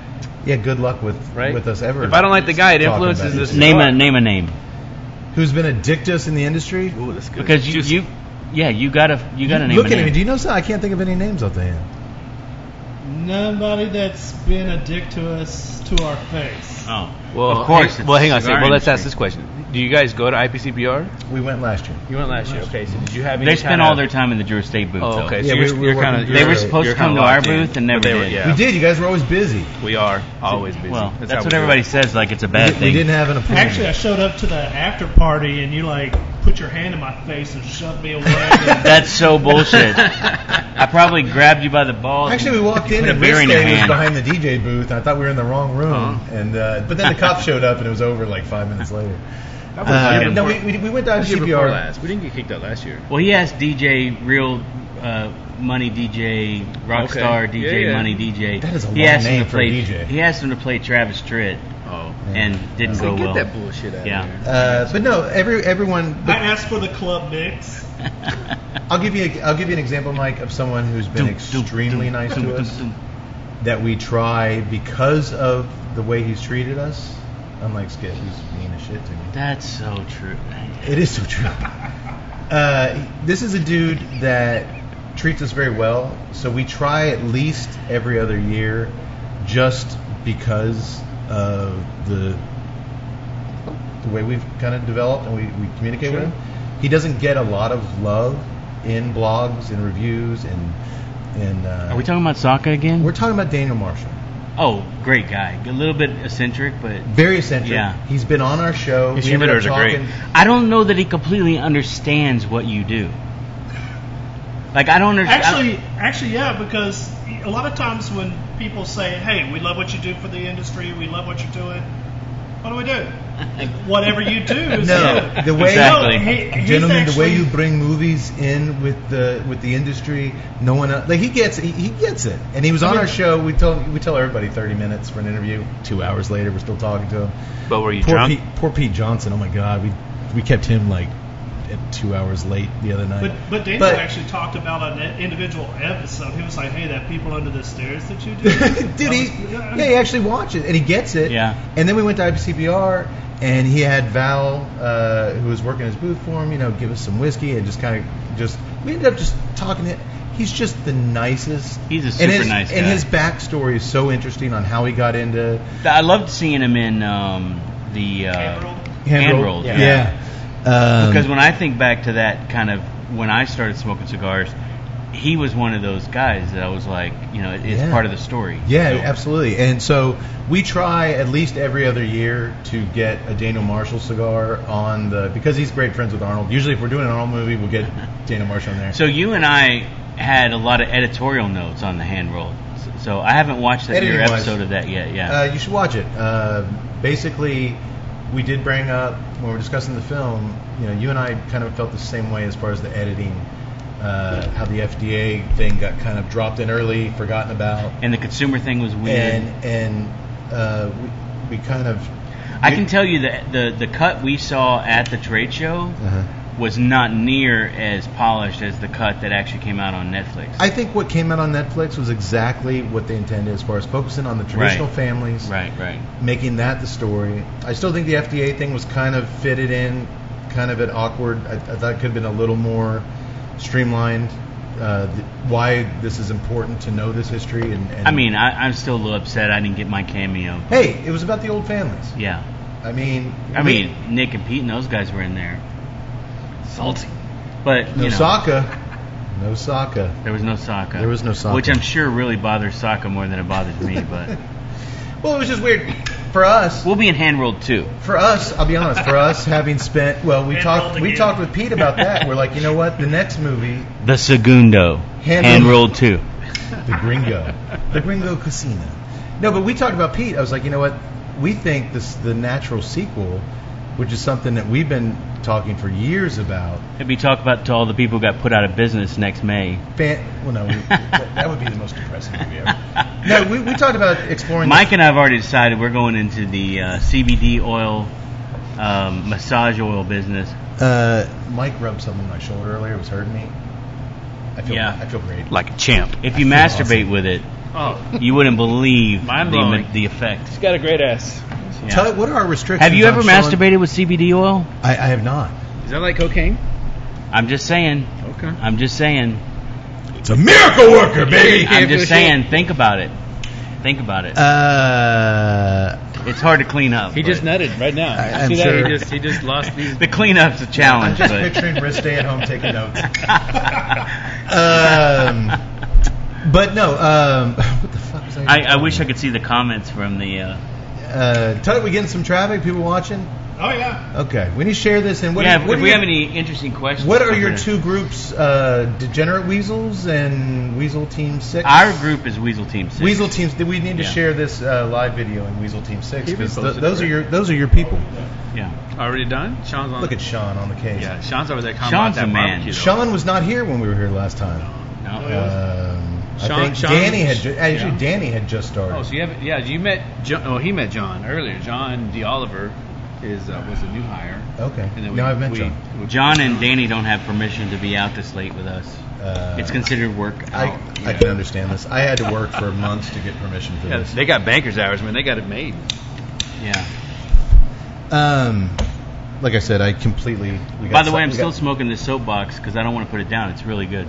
Awesome. Well, I'm sure Ben will be happy. So you've already lit up your. I've actually lit up the craft. I'm a huge fan of are those guys even James smoking? and Angela. No, he's got one lit. No, I'm holding on. But it's good to see You're Ben. a collector. I'm glad. You're a collector. Sorry, that? You're a collector. No. I'm just waiting for everybody else to get to the cigar so I can light up. Which one? Did you smoke the Baca? Which one? I smoked the Baca. Okay. I lit up, all right. so we're lighting up. Okay. Well, we're gonna be drunk by the time we get to the LA. So. Yeah, no, we're big fans of Blackworks and what they do and James's blends and I just we actually met Ben when we did our first episode at TJ's. Yeah. He was working at TJ's. Yeah. And then soon after. That's when I sat and told was it Matt and David is the owner. Matt and Ben. I told them that they were dumb to get in. They were going to open up their own cigar shop. Remember that? They so were you guys about, are fucking idiots. Really? Yeah. So then we're going to come up with our own brand. I'm like, that's dumb. But actually, hey, kudos. Look at that. Don't listen to me. The world comes full circle. It's a good cigar. It's a really good cigar. I would not have brought it if I didn't feel confident in it. Way better than when those slapdicks Ryan and Gordon were making it. No, I'm just kidding. Who's Ryan and Gordon? The guy he bought. See, you gotta know your history, man. You don't even know. I'm not Cigar Coop. Ryan, you wouldn't know him. Well, hang on. Let's take it back. Yeah. So they used to work at a shop called the Humidor in Wichita, Kansas. Wichita, Kansas. Yeah. And they used to throw the cigar circus, the livest parties. Okay. Like after 10:30, whatever, they move everything out, and they had a DJ come in, and it was all the way live. So they decided to talk the owner of the cigar shop into fronting the money to making their own brand. To make their own brand. And so, it went kind of well. That's where Dissonant came from. Oh, right? they were the original Dissonant. Yeah, right. And Ben bought it from the shop owner. Correct. Yeah. And that's where it comes from. Because Wichita, Kansas. Ryan got born again sober, and Gordon Ooh, I don't moved know. to a different Is that shop. true? Is he yeah. sober? Yeah. Well, I know. yeah, I Ryan. know. I know he was. He's still like doing involved in film festivals and stuff now. See, I'm real friends with people. Okay. You were friends with them when they could when just they could do something when they could for buy you. when they could buy stuff. Right, Like no, right. actually that's not true. I still talk to Gordon all the time. Tuesday night I therapy still club. talk to Ryan. Okay. I like his pictures. Yeah, but Does that count? I don't No, know that if you were doesn't a real count for friend. anything. Oh, Skip even yeah. occasionally likes one of my pics. Usually it's like my kid. Yeah.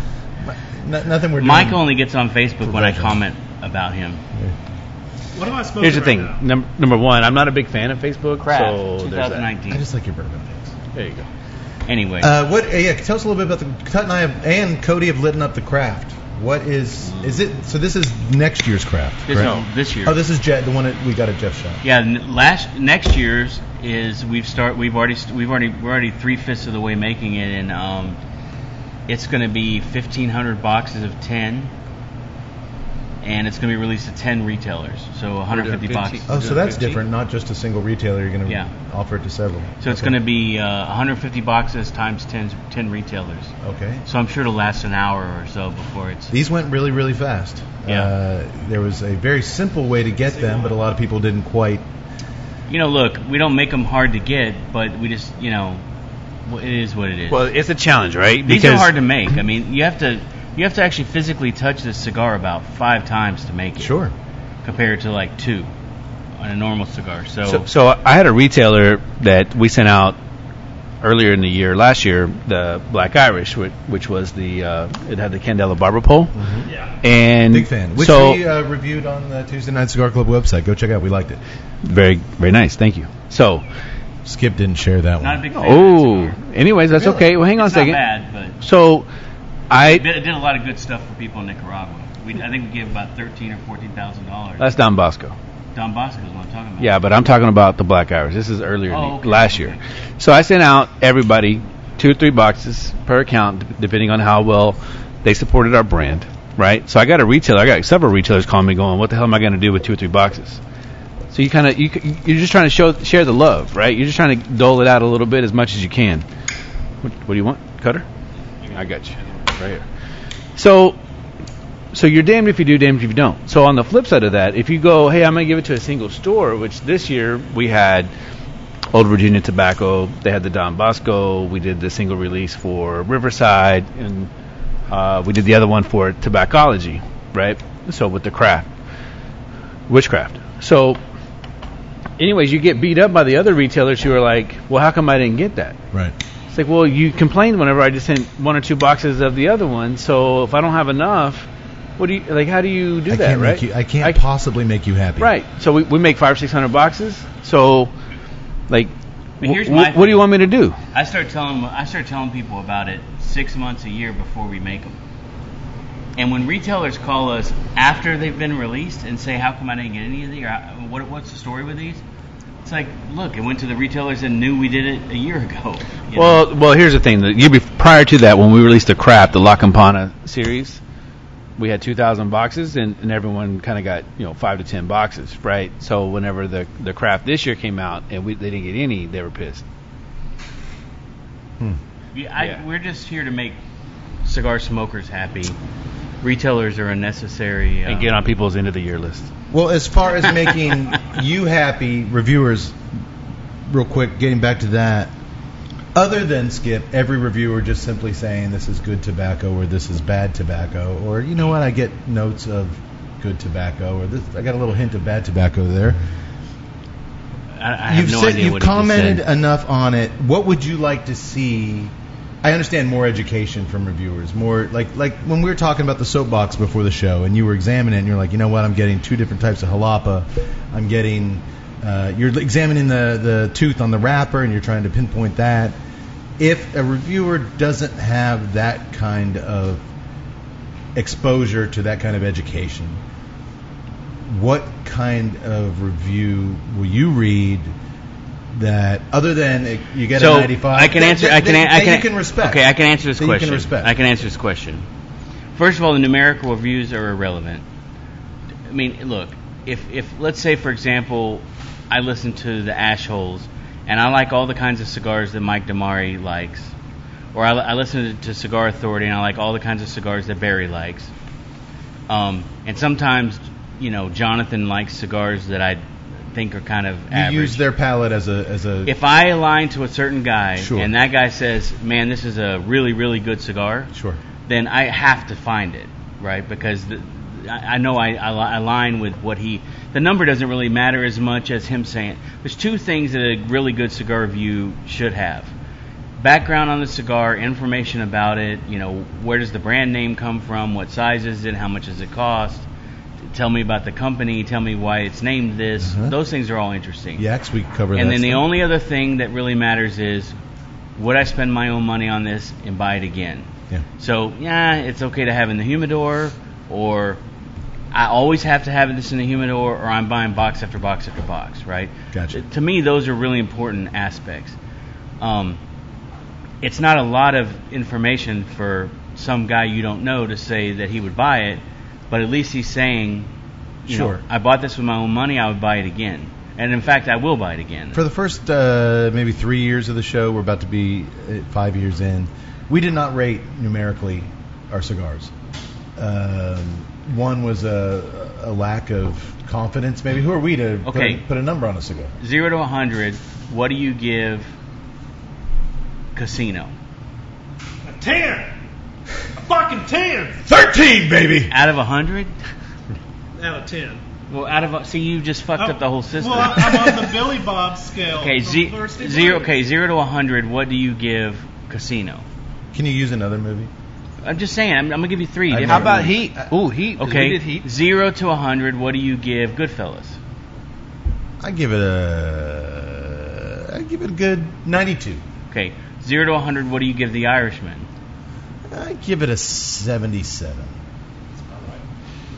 And I can't argue with those numbers. If it was just us sitting down though at the end of each show, because we have a spreadsheet, we sit down at the end of every episode. If it was just a square and we each wrote a number in it, I think it's a 96. But no, we actually go through about 10 different categories. Right. Each one's worth different amounts of, for instance, the price point isn't as highly, that number doesn't count as much as the flavor. The aroma doesn't count as much as the construction. If you can cut it light and draw through it, it gets a 50. Right? Well, what about the difficulty to make? If it doesn't taste like shit, it gets 20 more points, right? Well, now you're up to 70. Right? If it tastes pretty good compared to the last couple things I've smoked, it gets another 10 points. Now you're up to an 80. And then between 85 and 95 is where most everything lives. But let me finish. The reason we did start them was because we do feature a lot of new cigars because we want to try them. We feature some stuff that's been out for a while, but there's a lot of especially when we started, a lot of young companies, and we got the impression that ratings, a numerical rating in particular, if we really liked a cigar, by coming up with some system to give it a numerical rating, it's a little extra work for us, but that number actually means something and it's tangible to them. Not necessarily like you're not going to go into Humidor and say, rated 93 by the Tuesday Night Cigar Club, but the consensus comes into play there, and we were like, you know what? If it can help out a small company to get a 90-something rating, and we honestly rated that, why can't we take the extra time to actually come up with a system we're comfortable with and give it a numerical rating? The comments that I've received have all been, hey, I tried this cigar because y'all made it sound pretty sexy and cool. I've never heard anybody say, I tried this cigar because y'all rated it a 96. What has happened... Cody got butter in that cigar. Before we had that number system, we actually had a lot of vendors saying, hey, it would help if y'all had a number system. Okay, but look, going back to, I understand what you're saying, but going back to, I watch your Instagram. You don't post a lot of cigars, right?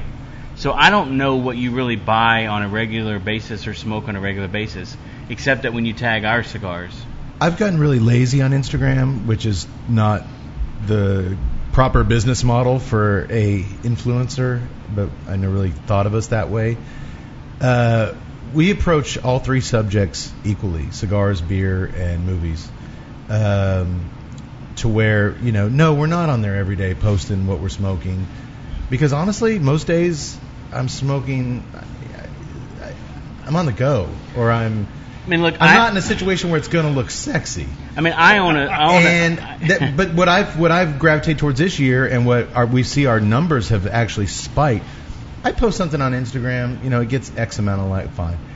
Our Insta stories is where the action's at. I post what I'm smoking on Insta stories, and mixed in with 5 or 6 other things throughout the day. Those numbers quadruple whatever I'm posting on Instagram itself. Sure. Which is kind of something that we just kind of discovered by accident. I was like, you know what? This is a tool that we're not using. How about I just start? Oh, that's where it's at. That's where it's at. Our Insta stories numbers are through the roof. Well, Skip, why don't you talk about the Dogfish, the 120? Remember that conversation we had with the guys at Jester King, where he was talking about when Dogfish 120 came out, and he was talking about how great it was. Yeah, I'm not a fan of that beer. No, that's not what I'm going with. Yeah. Where I'm going with it was where he talked it up, right? It's like the way that they double drop the hops. And this, yeah, and the exactly. other, yeah. Right. So the technicality of how difficult the cigar is to make, and where I'm going with that is when he made this. As long this as it's beer, true. As long as it's true. Sure. Because there's a lot of bullshit. Of smoke and mirrors, right? Right. But he made this beer sound like it was going to be one of the best beers that you might This is the possibly ever Dogfish have. beer? The 120, right? Okay. Yeah. And this is back when it first came out. So we tracked it down, we got it, and it was super hoppy, and it was like, bleh. And it doesn't keep. No, I don't know. I had one that actually turned into like a barley wine. It was pretty good. Yeah. Like 3-4 years later. But Yeah. where I'm going with that is like, how do you know The backstory. from a reviewer, right? Like how difficult it is to make a La Campana or to make the craft. Well, or something and I don't like think that. you- And I how do don't- you keep that? How do you add that into? I mean, I don't think this is the Olympics where you get difficulty for the triple. Well, no, but what's the I think dive to Mike's from point, the Skip, you brought up movie? the Well, the triple difficulty Lindy? in The triple Lindy. to Mike's point, Skip. I mean, you brought up the difficulty in making the cigar, and unless we sit down and talk to Pete Johnson for 2 hours, we did the La Verite, his single farm blend, and unless we actually sat down with him and got him to tell us for 30 minutes how this blend came to be, how the Garcia farm where he got all the blends from. I mean, that was a 15-minute story. How are we going to get that? Sure. Yeah, on so every cigar we do, whenever unless you we have a invite backstory. every Right, okay, but let me tell you the two things that bug me the most. When someone says this cigar is too hard to draw, that's also subjective opinion because, for example, if you're smoking one of our Mode 5s, it's going to start out really tight, then it's going to open up. But that's part of by design. It's going to force you to smoke it slower at the point. Mm-hmm. And we also cut off 1/4 inch of the point of a Perfecto because as a cigar smoker, I would always cut that off anyway. It's just a bullshit thing. It just makes it too hard to smoke. But for it to smoke properly in the middle, it's going to be a little tight in the beginning, right? And then the other thing is the burn, which almost 90% of the time is goes back to conditioning. And everybody thinks that you're supposed to condition cigars the same way, when in reality, almost all of our cigars are heavier tobacco from the inside to the outside, and they have to be at lower humidities. If you try to smoke one of our cigars at 70% or 72%, it's not going to smoke the way it's supposed to smoke. Right. It should be closer to 60 than 70, right? I've got a trivia question for our Facebook Live viewers. You ready, Tut? Well, what are we giving away? Skip, what are we Is giving this away? a hard question? Let's Sean, do it. what are we giving away? Let's do an eco vessel. Yeah. gone. Nice. We'll do a growler, a beer One of growler. the big ones. A growler. There you go. Yeah. Okay. Yeah. At what level humidity should the cigar that Skip is smoking right now, the LH, the Neanderthal Neanderthal LH, at what from the men behind Romacraft, at what percentage humidity is that the ideal for the LH? I know the answer to that. I know you do. You're not supposed to give it away. Let the guesses commence. If you guess correctly, you'll win a growler. Yeah, but the bad thing is I don't know what that is, and I'm the one. Well, hang on a second. I'll give you the answer. You gotta We'll jot give you it the down or answer in something, a right? little bit. I'll tell you what it. I'm not looking at the answers. I'll tell you what it is. But yeah, but that's my point. Is so to your original question. people who are reviewing cigars seriously and charging people ad money, Right. they should spend some significant amount of time down in Dominican, down in Nicaragua, getting to know tobaccos. I mean, when I first came to Nicaragua in 2000, my second trip there in 2010, November 2010, I walked in to buy broadleaf and said, man, that looks good to me. And I was informed that I'm a dumbass and that it's 10 months from being ready. Right? Little did I know. I've spent millions of dollars on broadleaf since then. Believe me, I know now. But don't you think... But Gus Cura has told me I was a dumbass no less than 30 times over my first 3 years in Nicaragua. So, and I spent every single day for 3 years in Nicaragua. I don't expect Coop or Halfwell or those guys to be able to do that. But within a couple of weeks of real, like for example, Mike from Cigar Hustler, he does his Patreon thing, and they do a review system on their Patreon thing, which I think is pretty solid the way they look at it. But they look at things like how much does the cigar weigh, how dense is it, how high are the primings. How does that factor into Patreon? He does. They get additional information if you subscribe. He does the reviews only on his Patreon. If you're a Patreon subscriber, you get a little bit more like a deeper, secret, get a little deeper into information. A secret podcast. But the thing about it is that he's been down there. He's been through my little school of tobacco probably for 15 or 20 days in the last 4 years, and at least from the little that I could teach him, or Esteban could teach him. He can identify the tobaccos that are in his cigar. He knows good fermented tobacco from not properly fermented tobacco. He knows when a blend is not balanced. He knows that it's not burning because the bunch is not done correctly. Those kinds of things, just saying I had to fucking touch up the burn a couple times. Fuck you. I've smoked near a fan in my car. If you have to touch up the burn, it's not even worth mentioning. You're just a dick if you mention on social media that you had to touch up a burn line, you're a dickhead. Yeah, exactly. It's almost like OCD, right? It's like people just sit there and just kind of torch, right? Yeah. Plus, I have no idea. I have no idea what. Okay, so like for example, we got 2 or 3 pictures this week from people, or probably 10, from people who saying that the Fomorian cracked or the Cameroon cracked. Well, that's going to happen if you take a cigar that's shipped a week ago into a cigar store and you took it outside in 30-degree fucking weather. Especially that Candela. Of course, it's going to happen. And now we do everything possibly to keep that from happening. And I smoke them all day long, and it causes no problem. Well, you mentioned 2010, your second trip down Nicaragua, where you did a lot of your education. I guess to me as a cigar maker, reading these reviews and being like, dude, you don't know. Well, first of all, I am a cigar maker. That's what I mean. And which that means something to me. Right? But when you mentioned 2010, it just kind of resonated with me because 2010, I had a movie released that I directed on DVD. So the reviews started coming in. And my first instinct was, when have you ever been behind a fucking camera? When have you ever framed a shot? When have you ever worked with an actor who's having a mental breakdown on the side of the thing? That's a great example. Because on one level, it's like, I buy cigars, I smoke cigars, I don't have to know shit about it. I know what I like, I know what I don't like. Those that do, those that don't review. But I'm saying, if I watched your movie, I don't know shit about movie making. If I watched your movie and I can go, this is not entertaining, it's a art student trying to make something interesting. The cuts don't make any sense. The music's bullshit. Did you write a review for my movie? But if I said all those things, I'm saying it completely as an amateur, correct, who's watched thousands of movies. Correct. But as a cigar manufacturer, when you're reading these reviews by guys who don't know the process, don't know the nuts and bolts. If I'm going to start commenting on the cinematography of this movie, I got to know something about fucking cinematography before I could say as a viewer. The whole cut sequences were awkward. You could say this. I thought that scene was a little dark. I had a little trouble seeing some things. You could say that. You're okay with that. Exactly. If you're like, I thought Martin Scorsese should have moved the camera a little bit this way, you're an asshole. Right. I mean, right.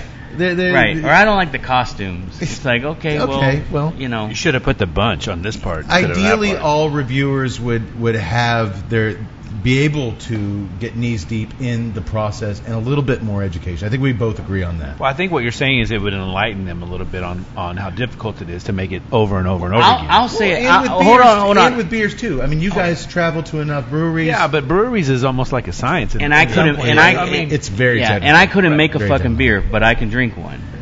I'm with you. And I know what an imperial stout's supposed to taste like. I know if it's too carbonated. I know if it's flat. I know if an IPA has gone bad. I know it's basic things, right? Because we've bought tens of thousands of dollars of beer, Sure. or hundreds of thousands of dollars of Did you bourbon get an answer? now, as it turns out. Yeah, the winner is Randy Griggs, 62. 62. Randy Griggs. See, Randy's been paying attention. There you go, Randy. By the way, brilliant beer guy, Randy. You can learn a lot about beer. Oh, wait, from you Randy. know Randy? He's Yeah. disqualified. friend of Roma. He actually has he has a thing on Cigar Dojo called From A to Z. Oh, is he doing making his way with, through the... with Rob? Yeah. Okay.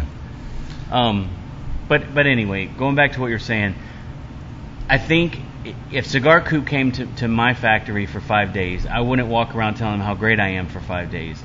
I would put him in front of a pile of tobacco and say, learn something. Yeah. And what did you detect? Based on all of your smoking of cigars, let me tell you, at least from an objective perspective, why this is better than that. What you should be looking for from an objective perspective. And here are some things. If you smoke just Jalapa for a week, now when you smoke a cigar and you detect Jalapa, it's because you've smoked a lot of Jalapa. Yeah. It's not because you've smoked a cigar that someone told you was Jalapa that you think you understand it. Now you know you understand it. By the right? way, we went to, years ago at TJ's, we went to a blending seminar with James Brown, and Tut, he was giving us individual, what are the small... just the samples of the individual tobaccos. And Tut smoked the little thing of Jalapa, and we thought we'd never get him back. That's all he wanted to smoke. He was going around asking. That's the Hilero. That's the thing. You either love it or you hate it. Oh, he loved it. He was going around what's like our a next beer, crackhead Sean? trying to get everybody else's samples. Next beer? Yeah. So base that. All that fancy binder and wrapper. Just give me the Lajero. Yeah, it was like a little cheroot. The Boston The Stout. Hoppa was pretty nice too, but I just went Lajero theme. Well, it's super aromatic, right? Oh no, you like the Ometepe. That's what you like. Ometepe. I really Actually, really like this something beer, it was by the way. It was very good. I actually. I was a fan of the American better. Oh, this one Really? actually has a little- Yeah. It's milder. There was a little There's a too lot much of a chili adjuncts in aftertaste. this. Yeah. I still have it on my palate, the chili. It like basically like you licked a spoon after. Okay. It's dry. It makes it dry a little bit. That, and I'm a fan of What do you more want? of a cream-based style stout. The Imperials that shade that way I like. The Imperials We'll pass that that down go a that little way too first. medicinal. Yak Boy, we have another beer headed down your way. Wait, this is not the one. Oh, that is not the one. This is not the one. They should be in the food drawer. I think I put that. Okay. Well, while We we're can drink getting that one too after. while we're getting the next beer, and Mike and I are getting which bourbon is this, Mike? Oh, this is the Blanton's Japanese release. Oh, the Japanese. I've been waiting for this one. Dude, I can't tell you how fucking crazy Mike has gone with the bourbon. Dude, You know what? you I've have seen no- I've seen his I pictures. see that. Oh, so in the Austin Bourbon Group, I got flamed the other day because they saw a picture that I posted, and there's all these unopened bottles, right? Yeah. So this guy called me a fucking hoarder, like fucking hoarder. It's I'm like, Austin. Everybody's too sensitive. Why you in your feelings? Oh, I saw, I got it I like saw that. somebody nail you. You showed you got That's new, hate. That's like hate. A, That's hateration. like a new display case was beautiful. And they're Yeah, like, you don't want to put them like that. The corks are going to melt. Well, I didn't and- know that. I mean, but they did say that, right? But here's the thing: if you're gonna make a bourbon case, then why did you build it that way? I mean, It's a good question. right? Now, wine is supposed to be that way because the Mike has wine, amassed probably one of the premier private bourbon collections in Austin. I would say it's probably about 350 unique Oh bottles. my good God. Well, I told Mike before In we my car, there's probably about 8 bottles I just picked up today. No bullshit. empty. No, I don't really drink. No, that's your Uh, car. This is what you get when you have fuck you row money. I'm glad Mike's here tonight. Cheers. I only. He's drinking out of a Cigar Dojo glass, by the way. That's right. Oh. Oh, we don't talk about other podcasts. Well, Cody, good people. sucks. All right, so this is our beer. It's called the Whole Cigar, which seemed good for the Neanderthal. The Whole Cigar is also from Cigar City Brewing from Tampa. This is a bourbon barrel. This is also That from was Rudy, the by second. the way. I'd much prefer. It's a bourbon barrel aged and Spanish cedar rested imperial stout. So they put it in Spanish cedar. Yeah. Yes. So this is I just technical. want to ask the audience, how's that barbecue? It's a 13% ABV. So 13, we're getting up into the All right, Roma. now- And this now one I'm- does now I'm actually willing to have drink. a little bit. It's 35 IBUs, so it has just a For little. IBU fan as myself, I'm looking forward to that. He needs a pour. So this is a little less viscous, I think, than the one we just drank. As this comes also from Cigar City, their own, the barrel-aged Imperial Stout draws inspiration from the whole cigar. From Captain Tuck, bourbon barrels impart notes of vanilla and spice frequently found in cigars, while the Spanish cedar, often used to build humidors, impart notes of sandalwood and black pepper. Cigar City. Sandalwood and black pepper. That kind of So sounds like a half-full a lot of review. bullshit right there. Where's the pizza crust? Okay. Well, I'm looking forward to this one. Well, I think we touched on the ideal circumstances for a cigar reviewer. That's kind of what I was, and I respect that answer. I mean, I don't know. I would like to see from the comments if people agree, but Well, people tend to be very harsh. I am the reviewers. premier reviewer of cigar reviewers. Yes, you are. But people tend to really blast, especially Charlie on Half Wheel, and Can you make us some plates, Sean? So we've got some Style Switch barbecue. In the house? let's give them a little. So we've shout got out, some shall we? brisket. We've got some beef rib. We've got Switch sausage. Chop. So we got to start. If we're drinking 13s, we got to start eating a little bit of beef. Okay. Well, here's the thing, though, right? What's challenging about the whole cigar industry from a reviewer perspective,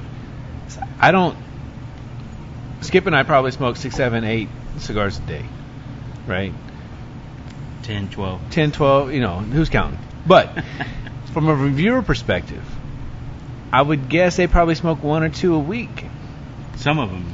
A lot of them, right? And so now you can say they have a cleaner palate. You can say, there's probably a lot of things you probably could say, but I guess what it comes down to is, So I have to how touch, do you I have to how do touch you up my become? Neanderthal. Oh, Hold yeah, on. right. It's not got a little edge. How do you know? How do you trust that palate? Like, so here's the thing: if you're going to review something, how do I know that you are the all-knowing? Well, it's just like I either go like back, it or you don't. I go back to the analogy of the movie reviewer. I have 3 guys who review movies that I follow because I tend to. Harry Knowles. He's not around anymore, brother. He is. Rip Harry Knowles. He is. No, he's gone. I can't remember him. He's dead. He's toast. What are you Yeah. saying? He's saying. No, he got what he had coming. Oh. Ooh, He was the shots most fired. unlikely victim of the Me Too movement. I would saw have that said the coming? most likely. Who saw that coming? I mean, I would have said. I met him at Alamo one night. He tried to grab my ass. You know what? Honka honka. I will say this: I was never more happy to see somebody wheeled off into the sunset. Yeah. Ain't it cool news, by the way, is what we're talking about. I don't even think that's a sight anymore. Yeah. Yeah. He imploded beautifully, miserably. Yeah. Fuck him. Epically? Yeah. Who are your 3 guys? To answer your question, Mike, who are we? Who are you? I think like we do with cigar blenders. Let me put that out there. You tend to find, if you've been smoking for a decade or more, you tend to find manufacturers who their palates suit you. You're like, you know what? They put this out. I'm probably going to like it. You find reviewers for movies that, hey, you know what? So-and-so liked it. I tend to jive with his reviews, I tend to kind of fall in line. So, but it takes time. It takes. Over the last few years, I watch a movie and then I read his review and it's like we're kind of on the same page.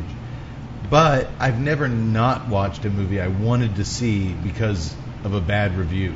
I've never not smoked a cigar that I was excited about because it got a shitty review.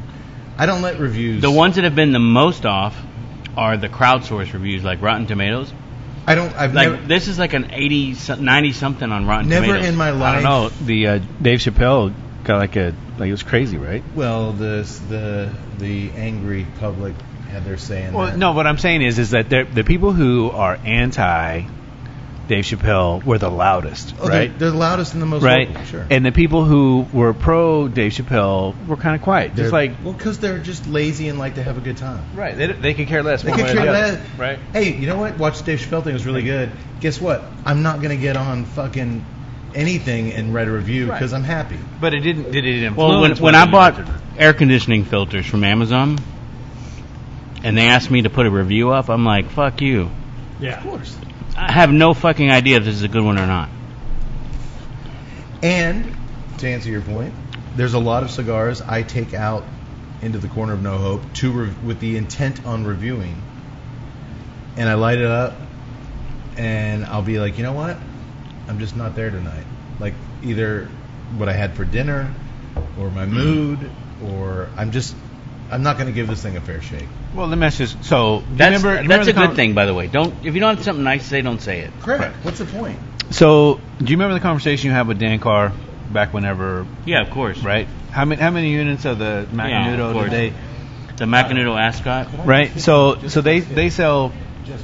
Thank you. I don't know how many units of like a Toro size, like 2 million, 3, 4 million. Who knows? Right. But my point is, Bud Light. but they sell a gazillion. So if you were looking at overall sales, how does that so if the majority of the consumers who smoke that cigar versus this one, the one you're smoking, the home, right? If you looked or soapbox, right? If you looked at the numbers, like wouldn't that mean that based on sales penetration in the market that would be a better cigar based on sales? I mean, Billy Ray was number one on the country list. Achy for a long Breaky time. Heart, that one, Yeah. that was a great song. I'm just kidding. Well, Well, millions of people bought it. Some No, gave yeah. some gave all. What was the other one? The hometown. What was it? The rap Old song, Town Road. right? Like that's a horrible song. It is. It's a terrible song. My kid listens But to the it. amount of Thank downloads you. and people who Thank you so listen much. to it, does that mean that it's a great song based on sales penetration? Have you ever heard the song Baby Shark? I don't know. Have you ever listened to Baby million? Shark A and then million gone to times? Bahamas and seen Baby Sharks? Oh no. It was huge with the 2-year-olds. Oh, I imagine. I think our daughter's about the same age, 3. To this day, Fiorella sings Baby Shark. Well, on that note, boys, talking about lists, talking about what goes into those lists, I think it's probably a good time, as I'm about to put some brisket in my mouth, All the to beef. reveal the Tuesday Night Cigar That's Club. a cute little plate you got there. I'm strictly brisket. Hey, that's keto approved. Cody, go pack the gear. This is where the doc is sorely missed. Yes, he is. Oh, we could have talked Cowboys. Oh, he got a little bit of sore throat. I can't talk about the Cowboys without getting emotional I this heard year. that. They're back. Like Texas. Easy. Here is Too soon. We still them boys. Tut. Yeah. Anybody on Facebook Live want to guess our top 3 cigars of the year? I don't know. No, that was my kind of cue to ask I'm putting it out there. If you can guess our top 3 cigars of the year, you will win. What? But we're giving out a gift for your top 3. A Tuesday Night Cigar Club coaster. That's sweet. What do you want to give them, Skip? How about How about a Roma Ashbox by Derek Cigar Rest? A cigar rest. There you go. You're outside smoking. You're in your car smoking. You're anywhere smoking. With you a set patch, that- with some patches with and some stickers. patches. There we go. All right, start putting in your. I'm going to go slow through this list so you have some time, but you got to work fast. What happens if nobody gets it? Then nobody wins. If you guess any of the three, you'll get something. Okay. From that. That's why I picked something small. Okay. My God, that's good barbecue. Styles and Switch. Pussy, pizza. There's no such thing as bad. There's just the good and the better. I had another P. Yeah, I was waiting for the other P. Pussy, OPP? pizza. Pussy pizza and Pokemon? No, it doesn't work. Pilsner. No, there's no good Pilsners. Okay. Here is the Tuesday Night Cigar Club's top 10 cigars that we smoked on the show. Again, if you went through the website and you picked out what we rated, it's not going to be the same because we actually revisit cigars throughout the year, and this is what we came up with as far as what we went back to, what we smoked more of. This is where we are at. Again, not the best cigars out there, the best cigars we smoked on the show.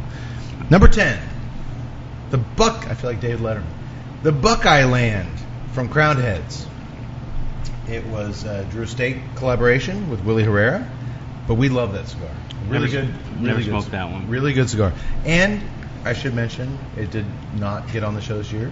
The La Colusion, their new collaboration with Drew Estate, is very good as well. But that was our I'm a big fan of Miguel, John Huber, Willie. We met John Huber at the Kentucky Barn Smoker this year, and man, what a class act! That guy's awesome. He's really, really good. Good people. At number 9, talk about innovation. You talk about unique characters. It is the Nugs from Yasum Crawl. Which Nug? The Habano.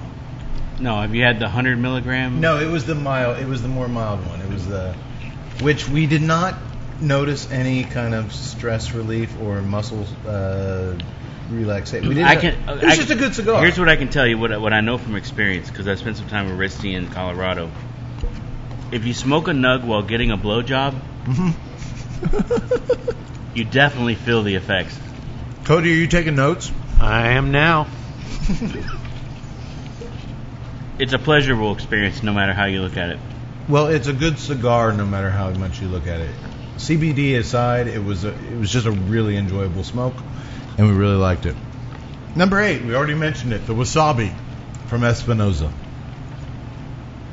Track them down. Track them down if you can. It's the best Candela we've had in the 5 years we've been doing Candelas on the show, and really, really enjoyable. And number 7, we have a tie. But they kind of tie together. Ties are such a cop-out. Well, they tie together, Skip.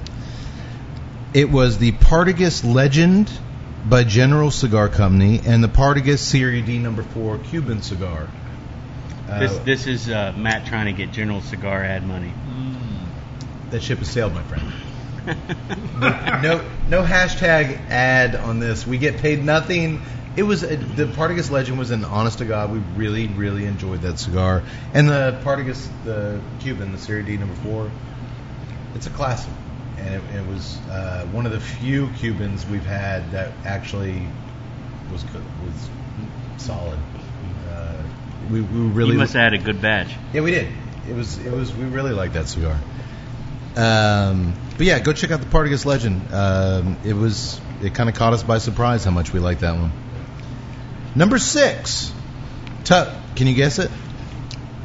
No. Okay. The Norteño. Hey, Sean. Ooh. By Drew Estate. I like when that. Can I eat some more sausage and brisket and coleslaw? We smoked, obviously, Drew Estate's a sponsor. We've smoked so many Drew Estate cigars this year, new blends, but I purposely featured the Norteño on the show when we spoke to Willie because it is my favorite, or the Drew Estate cigar I smoke the most of. I like the little one, the little Norteño. Yeah, the little line. Petit Corona. Yeah. The Norteño is, I think, one of the most kind of unmentioned awesome cigars out there. That both Tut and Tut, we kind of smoke more of those than, by far any more Drew Estate cigar, but the Norteño is just, the limited edition Churchill's really good, that the Petit Corona is really awesome. We're just really big fans. So that is our number 6. And then we have our top 5. Hang on a second. Is that your highest rated Drew Estate cigar? It is. Oh, I don't know, man. That's the Don't get us in trouble, man. the TAA that Willie did, the Maduro. That was pretty good. The Herrera Deli blend? Yeah. That was really good. That was really good. I haven't smoked that one. You mentioned earlier, Mike, if we're friends Wait, with... is that his plate or my plate? It's my plate. Oh man, why? I had them cut Rosales it up. always eats first. I had them. They handed you the plate first. I just had them slice it up because I didn't want to put the whole brisket in my mouth and just like yang yang yang yang yang yang. You mentioned earlier, Mike, if you're friends or friendly Sure. with the manufacturer, or if someone pissed you off and Here's was a mean little to bit of you, beer. how does that affect you getting him on the show? With Drew Estate... Wait, did you just say my show? No, our show. Yeah. This is Tuttle's show. Tuttle I could- turn the mic off. This whole thing goes dark. Tuttle's Tuesday night, Anyways, you were saying? You're going to need a lot more of this stuff. You're all right. featuring Matt Cade. Now I'm like the guys... Featuring the like, doctor. not like Saturday Night Live, like starring. I'm the 3 dudes at the end. Featuring Matt Cade. Well, you're the guy who talks the most, but it's a Tuttle production. Waka, waka, waka. No, you got to be... With Drew Estate being our show's primary Special guest sponsor... star, the doc. You got to be careful. And while we give them a lot of obviously exposure on our, when we're out on the road with them, we do this, and when we like a cigar, we give them this. You've sold out. It's okay. I mean, we This- completely understand. no sell- I out. gotta pay for this equipment. It's expensive. This year, it is fucking expensive. Yeah. But this year, I wanted to get them on the show because I really just love the Norteño blend. And we wanted to talk to Willie, and could have done a lot of new stuff, but I mean, that's an example where they have so many resources now to do so many interesting things, but their hands are tied by the big corporate kind of people on the FDA stuff. I went up to Drew Estate, the last time I was there, I think maybe 6 months ago, and Willie was working on something which I thought was really good, and it was like, but I can't make this because it doesn't fit the FDA kind of things. So, not to say that, I smoked one of the Acid 20 this year. I'm not a flavored cigar smoker. sure, Once I got over the kind of initial, it's enjoyable. it got not bad. It was really good cigar. No, and we're very open about that. I'm not a flavored cigar guy either, but I caught so much shit for smoking that. I saw a lot of Yeah. The 20 that you posted? Yeah. Yeah, I remember you just getting nailed Yeah. on it. I'm like, hey, it is what it is. Yeah, it's enjoyable, and especially I actually Did you ever smoke any of the old El Titan de Bronze, not the Maduro, old ones. Redemption Maduros? Not the old ones. Oh man, I remember Willie was in like his little 10x10 booth next to the sisters. I don't remember their name, but this had to be 12, 13 years ago, and I smoked. That was like one of the best cigars I smoked that year. 0708. And knowing like what they have to do in that little place and all that stuff, it was even more the better. Yeah, and the fact they're still making them there, they're still making the Esteli line there is They still make the Redemption Maduro. I don't know. If they do, it's amazing to me that nobody talks about it because that's a great cigar. But yeah, one of the privileges of traveling to Estate is being around Willie and kind of listening to him because he's very frank with his, people think of Master Blender as this sexy, I'm just creating these new Willy Wonka. I'm creating these new masterpieces every day, and it's all. But it's like no, it's a grind. 80% of my job is consistency. I'm smoking blend maintenance, yeah. Is maintaining the existing. I would blends. say 90%. Yeah, and he's like, that's not sexy, but that's what I do. Yeah, and a big factor that's even harder. Yeah, because what happens, Willie's got a palette, and there's going to be some stuff that he's making for portfolios that's outside of that palette. Right. Imagine having to always try to maintain consistency on stuff that's out of your palette. I think that's impressive. Well, here's the thing. Let's say we open a pack of tobacco randomly that has a problem. We can always catch that before it ever hits a cigar. At Drew Estate, they're opening hundreds a day. Sure. If you catch it at 10 in the morning, you've already made 20,000 cigars with that shitty tobacco. And when you hear the So- stories about how much they have to toss when something's not right, Yeah, it's staggering. The, I mean, the it's- speed. I think they make 150,000 cigars a day now. Yeah. I mean, we make 4,000, 5,000 cigars a day. Yeah. It's a whole different animal. It really is, and to hear Willie's take on it, he's very good at removing the aura of the world's most interesting man, making these. He's very humble about it. He's like, no, it's a grind. I mean, it's been really cool to kind of experience What if that. his redemption cigar is his Willie Herrera cigar? Ooh. It would be. I think it would be hard. I mean, I don't know. They could absolutely do it. I don't know why he would give it to Drew Estate, I but don't know. Just saying. yeah, I don't know. I mean, Okay, are you guys ready for the top 5? Has anybody guessed our top 3 yet, Tut? Not the total top 3, but there's been a couple of guesses of one in there. Okay. Number 5, the Kudzu Lustrum by Southern Draw. Tut has been a Kudzu diehard from the time 5 years ago, I think he smoked. Yep. They Big fan of their they just came Perfecto. out of the gate, and that was you were like latched onto that Kudzu like nobody's business. Cody, you liked it. I was a little slow to the Kudzu blend, but for me, the Lustrum really brought out some stuff I didn't get from the original, and for Tut, I think it just amplified what you liked about the Lustrum. I'm a big fan of their Perfectos. For some reason, they can get into it and make a really good Perfecto, and I thought the Lustrum was an extension of that good brand. We all really liked it. that's made by AJ. Yes. Yeah, all his stuff. Robert's Steve a Bailey. local Austin guy. He Yes, is. he is. A little local love. No Roma Craft cigars on here so far. But It's okay. We don't. Cody we don't Packett. pay. We don't pay for we'll love. see how that top 20 list of bloggers goes. I mean, the 65 people that don't actually read your top 10 list. I got numbers, Skip. I'll show you off, Okay. off mic. Number 4, the La Carême by Crowned Heads.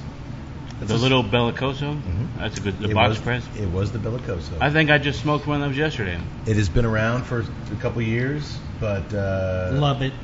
we paired it expertly with Hamburger, the motion picture, Oh, yes. 1984.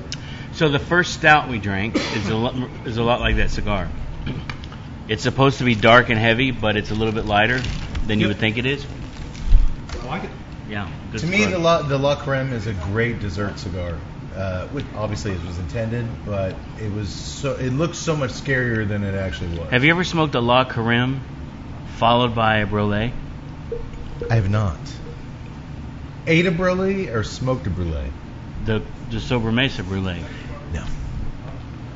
But maybe, folks, this will give you a clue into our top 3. We've yet to mention the Sobremesa Brulee.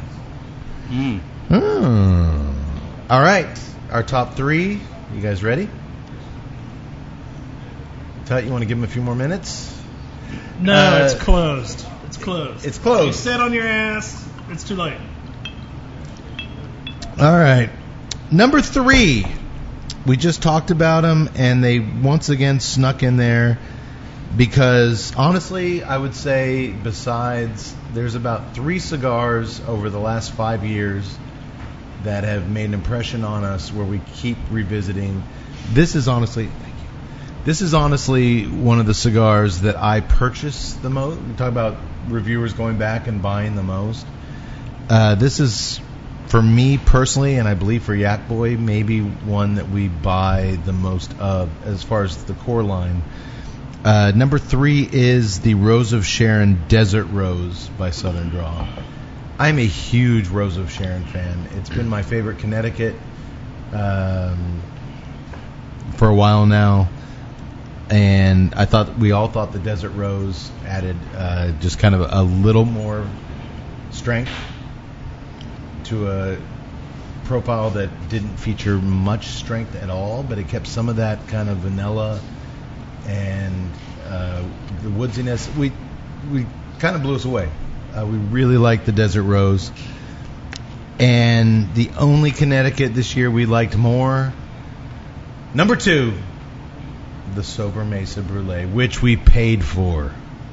I believe from CigarHustler.com. The EC Goodness, by the way, came out this year. We didn't get a press release on that one. Better than both of those. We don't do press releases. How would we know about it? I don't know.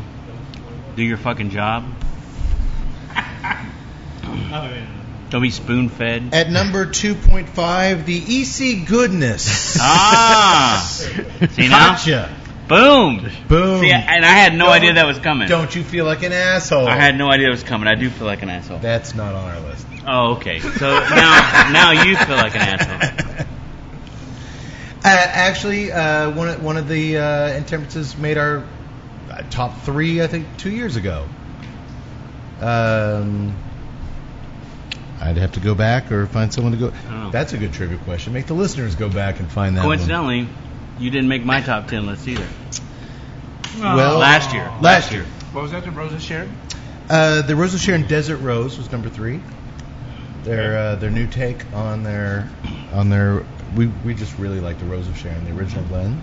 And then number 2 was Steve Saka's Sober Mesa Brulee. Is it because you like Sharon? Is that what it is? She is awesome, She's related. but we do most of our hanging out with Robert. Okay. He's got better hair. You guys say sweet. You guys say sweet and tip. We say maybe sweet and binder, but whatever it is, the brulee was awesome. Because you don't know anything about making cigars. But that's all right. I know if you think. You know about smoking cigars. How was that barbecue, watching though? movies. That barbecue was fantastic. It was cold. It was a little Well, we talk greasy. a lot. We talk a lot. Yeah. So It was all right. greasy. Okay. By the way, the 12 days of meats right now are going on at Style Switch. yeah. Today, Yeah, I saw your post on that. that is like one of the most brilliant things ever. If you did all 12 days of the top 12 days of Christmas meat or whatever, Do I have to know about the process of smoking meat to appreciate? No, you just either like No. it or you don't. But here's the thing, That though. I can just eat and say I like. Cigars I can't just smoke and say I like. They didn't. We didn't tonight. They didn't. They were out of the ribs, so we went with the prime rib. Is that right? yeah, I didn't like it too much. I don't like the prime rib. But Oh. tomorrow, they have the biscuit from the biscuit company with the chopped beef. And tomorrow is the day to do it. If you're going to go to Style Switch. Tyler leaves tomorrow early. He won't get a chance to try that. Yeah, we're going to do Tex-Mex tacos. For, I should mention Tyler. we do have a live studio audience here tonight. Tyler, where are you from? Milwaukee. Home of one of my favorite filmmakers, Mark Borchardt. You ever see American Movie? No. Check it out. You'll love it. It shows Milwaukee in a very unique picture. Well, we were going to watch some Linkletter. So yesterday we went to the Texas Chili Parlor, Okay. which you know they filmed Grindhouse. Yes, they did. Death There, Proof. part of Grindhouse.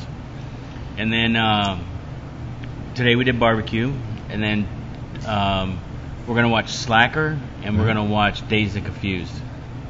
Because over by our house they have one of the old moon towers, Oh, okay. which Oh, yeah. Sean Party.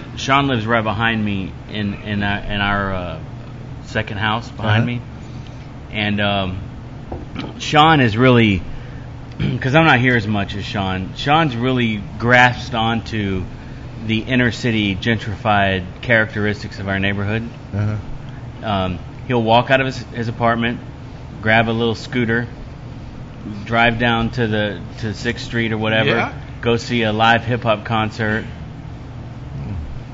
He's turned into a real urban Austin guy. So I want to give him a little of the background of the history of Austin in film, and Linkletter's got to be back when Austin was awesome. yeah. So Linkletter's got to be. So I drive around going, hey, this used to be that was never there. Yeah, that's why I quit coming to Austin, because everything was this used to be, this used to be, this used Right. to be, and now it's this. I used to drive in from I went to college Sam Houston in Huntsville. I used to drive 3+ hours on the weekends to come to Austin to buy Laserdisc at Tower Records Yeah. down on MLK. I used to get drunk at Lake Livingston with a bunch of students from Sam Houston. That's what we were. That's what we were known for. All the way, baby. Hey, let me tell you, and those girls were liberal Nobody with the drinks pussy. like Sam Houston. At Sam girls Houston. drink. All right. That between Texas, Southwest Texas State and Sam well, it Houston, was Southwest back then. they threw around pussy like We were the You get a party. pussy? popsicles. You get a pussy. Everybody gets a pussy. Is that how it works? Pretty much. Wow. Tut, are we giving away? No. Okay. Our number one cigar of the Can't year. give away that. Thank you, Mike. All right. It is, and considering how Skip treats me, I'm very hesitant and reluctant to say this. It is the year of the Neanderthal, baby. All right, now we're talking. Oh yeah. It's a 3-way tie. Nice. We give it to you, but did we take it away? Is Nope. that how that goes? No. No, Okay. it's three-way okay. tie, All right. all The you Neanderthal OM. We did a double feature with the OM Lancero and the Genetic Deformity. We paired it with the movie The Package about the guy who gets his dick cut off. Nice. That's a genetic deformity. Perfect. Everyone. Perfect. But we loved detecting the differences between the OM Lancero and the Genetic Deformity. And then the third component came to light within the last few weeks. The The LH. It completed the Neanderthal saga for us.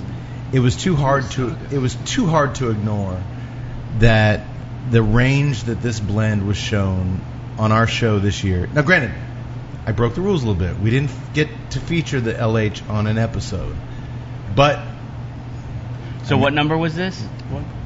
Number 1, 1, and 1? 3 Neanderthals? Wow. 3 Neanderthals. So this is probably a good opportune time to say that the Tuesday Night Cigar Club go on. has made my list officially. Man, those guys, number they 2. know what they're doing In the over top there. 3. Those guys got it going on. You should check that shit out. Listen, we have been friends with Mike and Skip for years now. We've got a lot. Your cigars have made a lot of our lists, but the weight of, like I said, the difference. Kind of sitting down and just smoking the OM and the GD back to back, and getting the spectrum from the.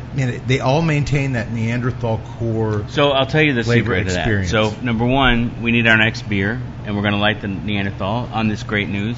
I actually Celebrating, baby. we had no idea this was coming. We did not. No, you did not. Yeah. No, you did not. Popping But bottles up in this. We're month. going to do the Boston Stout from Trillium. So here's the thing. All 3 of the cigars, well, the LH is different, but the OM, every cigar we make in Neanderthal is the exact same proportions of filler.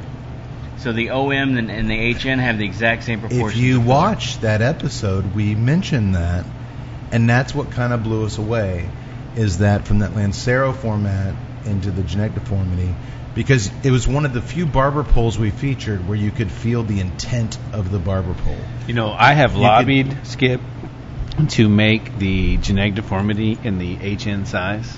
Ooh. Dude, holy shit. That would be like next level. Would that be the? Oh, man. Can we already stamp that as the TNCC? I don't know. Could we Get the TNT. could we launch that? Dude, that would go bananas. Fuck it. FD. But- Only if you call Fuck it the V so horny. But The V so horny. That's a- wait. no, it's trademarked. We've already Wait. trademarked Where it. did you? Trademarked it. Wait. We've already Where did trademarked you it. get this? This is our thing. No. That we stole from Tyler. 3 years ago, we've did. actually got a shirt. 3 designed years for it. ago, we did an episode where we trademarked Viso Horny. Uh-oh, Go we back did and got a watch shirt the designed. audience is- It was they're our booing James the Brown. It was our James Brown episode, and he shot. So he asked him Tyler to do it, and he shot Tyler us down. convinced me yesterday that he invented that. 3 years ago, or 4 years ago, when we Great interviewed minds James think alike, Brown, Tyler. because somebody was selling a box of leaves that you could roll your own cigars with around that time, Crap shit right there. and Crap as fuck. I forget what the context was, but we asked James if he would roll a cigar for us called Viso Horny. What movie Tut- would that pair with, by the way? The Viso Horny? Yeah, It had to be Full Metal Jacket. Full of Metal, course. yeah. Of course. Of course. So hey, you would be the only guy who would know that. If someone would say Two Live Crew, But, well, that's yeah, where a lot of guys our generation. exactly. But We could follow that up with face down, ass up. That would be great. Right? 'Cause that was the next 2 Live Crew. Face down, ass up. that's the way we like That's to puff. the way we like to tut. That's the way we like to puff. Oh no! Now you got Tut dancing. Oh damn it! Okay, so we're doing our next beer, Okay. and we're doing. I don't think we spent enough time on you guys being elated. I got Mike's excited. I'm super happy Okay. about the 3-way Yay! tie for number 1. That's amazing. So I'm going to tell you, Did you try the hot Kate Kate is so focused on being on my top 10 list of top 10 lists Had nothing to do with it. But you're friendly with him. You were nice to him. We just fed him, That's true. so we just got the number one. It was good. I mean, That proves my point. That was That proves set my in point. stone before we So walked in the door. so I'm gonna tell you. I'm gonna say it like this. Thank you, Sean. I worked on the Neanderthal for almost 4 years by myself. Yeah, that's a skip thing. So from the day I got to the factory, it was I want to make the cigar I originally wanted to make when we made the Cro-Magnon. So when we made the Cro-Magnon, it was supposed to be the Neanderthal. The name was going to be Neanderthal, and I told Mike, this cigar is not strong enough to bear the Neanderthal name. It doesn't have enough of what I think it should have. So we gave it the Cro-Magnon, the more cultured kind of, caveman. Finer. A little finesse. Kind of like the caveman lawyer from Saturday Night Live. I'm just a confused caveman lawyer. Right. But, so, when we had the source for San Andreas, and then, that cigar has 8 tobaccos in it. And every piece has a part. And it's all wrapped around this whole Green River Sucker 1. So when we did the LH, we were getting more whole Green River Sucker 1s. You could put a whole leaf in there. No. So the Green River Sucker 1 comes long, but some of it's really broken, and it's not like a whole leaf. And so when you put it in, you have to devein the entire filler leaf, which is abnormal. So you really only put it in as a break. It's not part of the bunch. So so when you make the bunch and you do the tear, the Green River Sucker 1 becomes what you fill the bunch with. It actually is not part of the bunch. But when we started getting more whole pieces of Green River Sucker 1, we were setting it aside.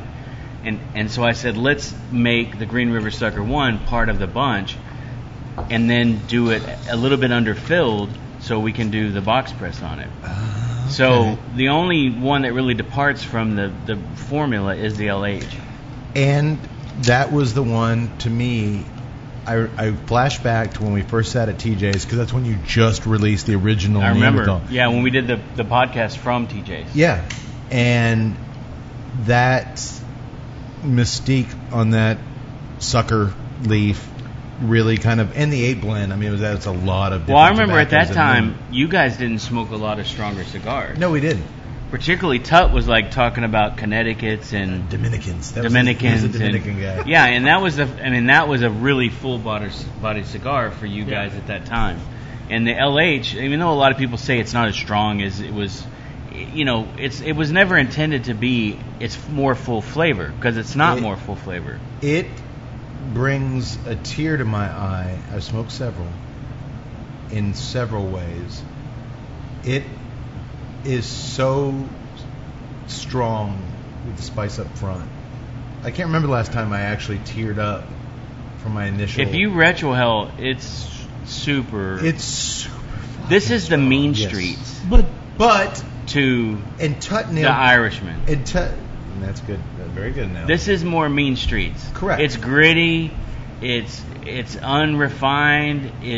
There's some things in here they're like introduced into the whole scene. Technically, this should have been the first Neanderthal, and then It should have been. You went weak sauce after that. But it took me 10 years to figure out how to make this cigar. See, And that's I what's think- weird is that I have a different take on it. It had a lot of power, a lot of flavor, and it's funny because when y'all go back and talk about me being a lighter smoker to what I am today, because I am just a power hound, and when everybody was talking about, oh, this is the cigar, you're gonna like it, it's gonna have a lot of strength to it, you're gonna love it. I always hear that in cigars, and I'm always let down. And then the first third was kind of lighter than what I was expecting, and then that strength and that flavor just poured on in the halfway mark. Then it's just kicked you in the face in that last third, but the palate was very light. Are you a retrohaler? And it's funny because you're talking about Very how occasionally. gritty it is on the retrohale.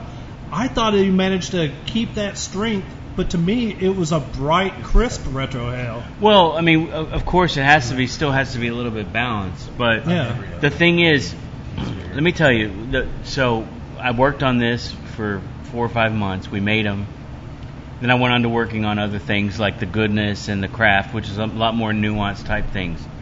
And I got it. So when you get up to go here from Esteli, back when they had the early flights, you had to get up at like 3 in the morning, and then it's like 2.5 hours to Managua, unless you're trying to a suicide mission, wanting to hit a cow or something. And then from there you have to go to Houston. You have to wait an hour or two, and then you have to come to Austin, right? So getting from Esteli to Austin is like a whole day thing. Right. So when I travel, I don't go to sleep. I'll stay up all night. I'll work and then watch some movies or do whatever, and then I'll take a shower, pack, and then we'll get on the road. So that drive from Esteli to Managua, I always smoke something small and something light. Because nicotine makes you want to shit, if you don't know, especially if you haven't, Mm-hmm.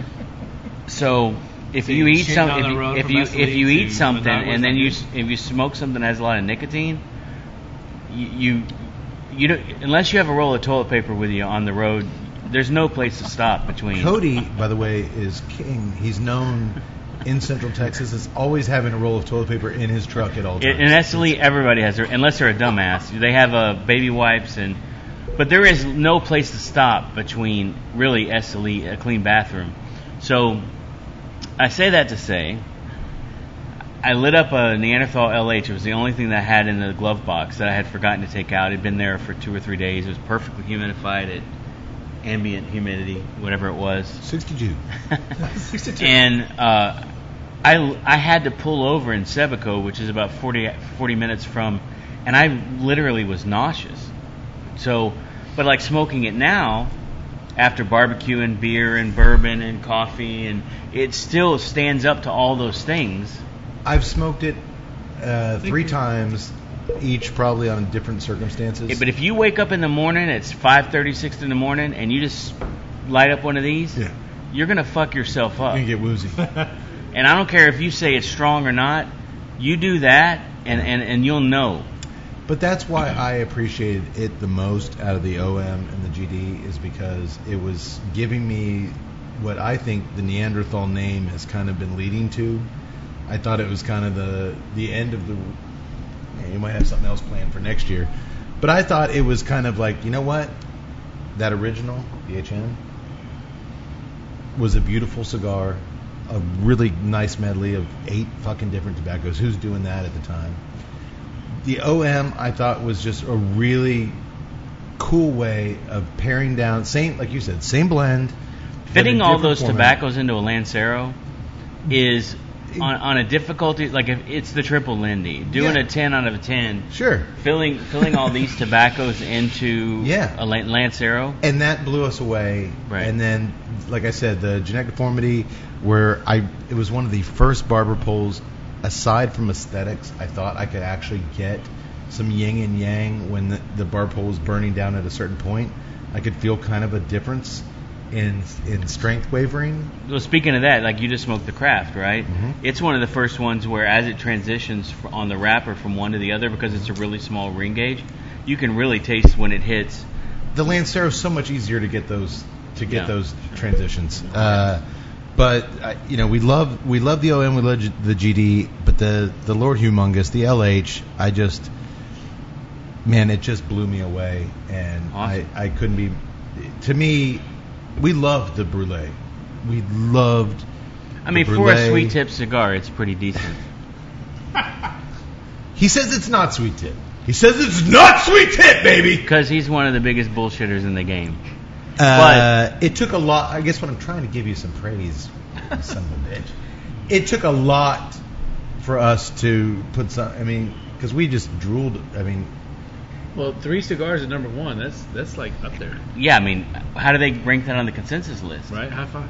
Well done. Yeah, we gotta get 3 spots. So we're pairing this, by the way, with. Well, probably not much, because I don't think anybody else probably reviewed the OM or the GD. No. So I'm glad you're calling it the OM instead of the H-Town, because it's not the H-Town. It was part of the H-Town series, but it is the Neanderthal OM. When we smoked it, I got it from Jorge. It was the H-Town. Yeah. So this year, it's actually being released at Fine Ash Cigars, where Rudy works, that gave us a lot of this beer tonight. and it's going to be released in January. Okay. And there's going to be 500 boxes, and so it's 250 bundles ish. So it's still going to be a shop exclusive. It is now. It's a Fine Ash exclusive. Okay. Yeah. They got some really cool Neanderthal T-shirts. I saw. They do, yeah. I thought of y'all's release. I didn't approve of those, but At y'all party. so we have It's got a source we're pairing this with T-shirts. Trillium's. This You is have the what Hawks Deeks? The what? The little 4x46 Hawks Deeks? that's my favorite Neanderthal right now. That's Yeah, money. Right? Oh, does that come in the? that would be a 4-way tie. Yeah. Does that come in the little sampler Yeah. of the? I have had it. Yeah. Yeah. It's been a while. So this is the Secret Stairs from Trillium. You want to tell us?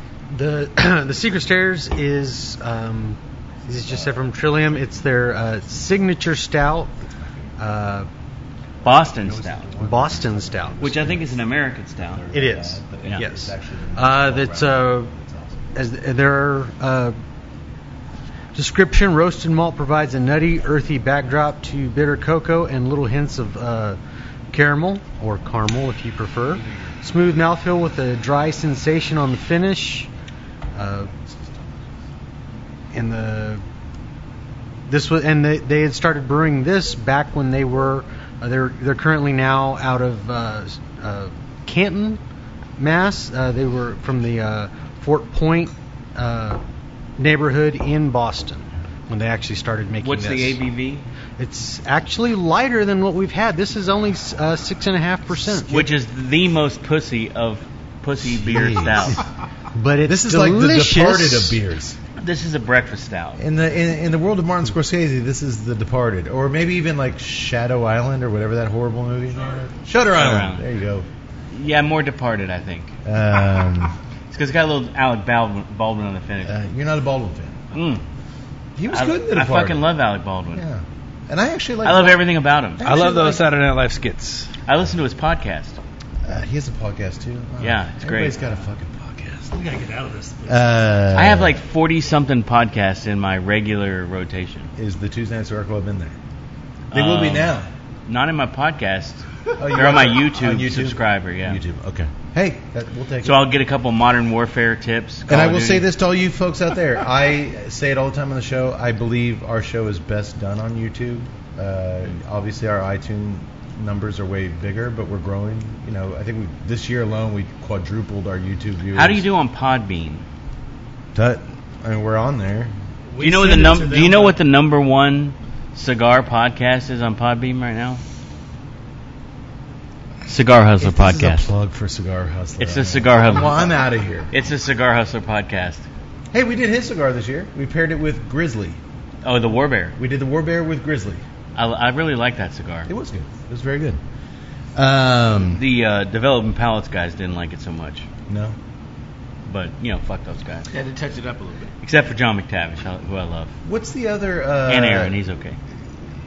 Tut's always But big. June doesn't know shit about cigars, so. Tut's always big on cross promotion and like trying to get us to do like ingrain ourselves in some other. What's the one where they smoke them? The Blind Man's Puff. They put out a call for reviewers to join. I submitted my resume. They put up a light that kind of beamed around the sky. And I was like, I don't know. I've been reviewing cigars for 5 years. Blah blah blah. No.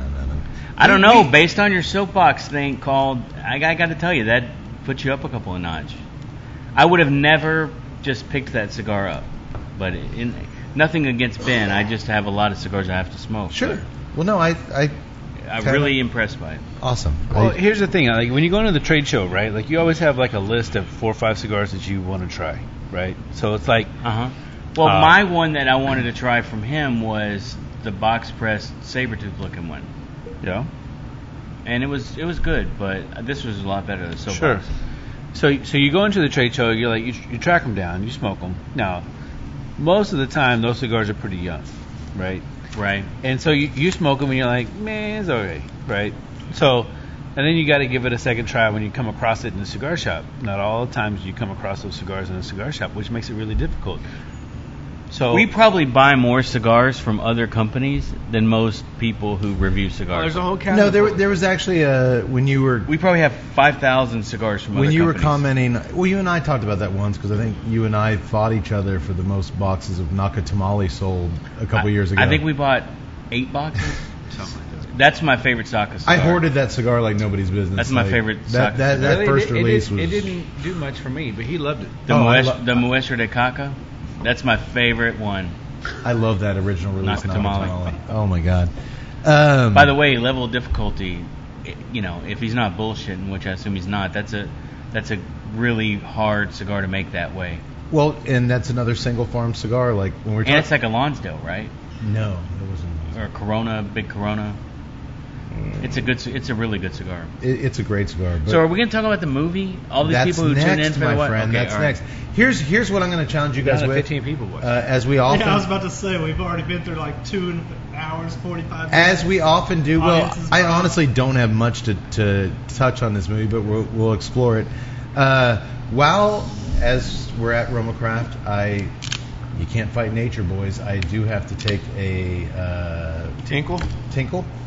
Well, can we talk about Cade while Yes. he's in the bathroom? Come up. By the way, our bathrooms very well appointed. I know where they are. Could you please come up with one more really good trivia idea for the kids at home? Are people still watching, Tut? Nah. Yeah. Yeah?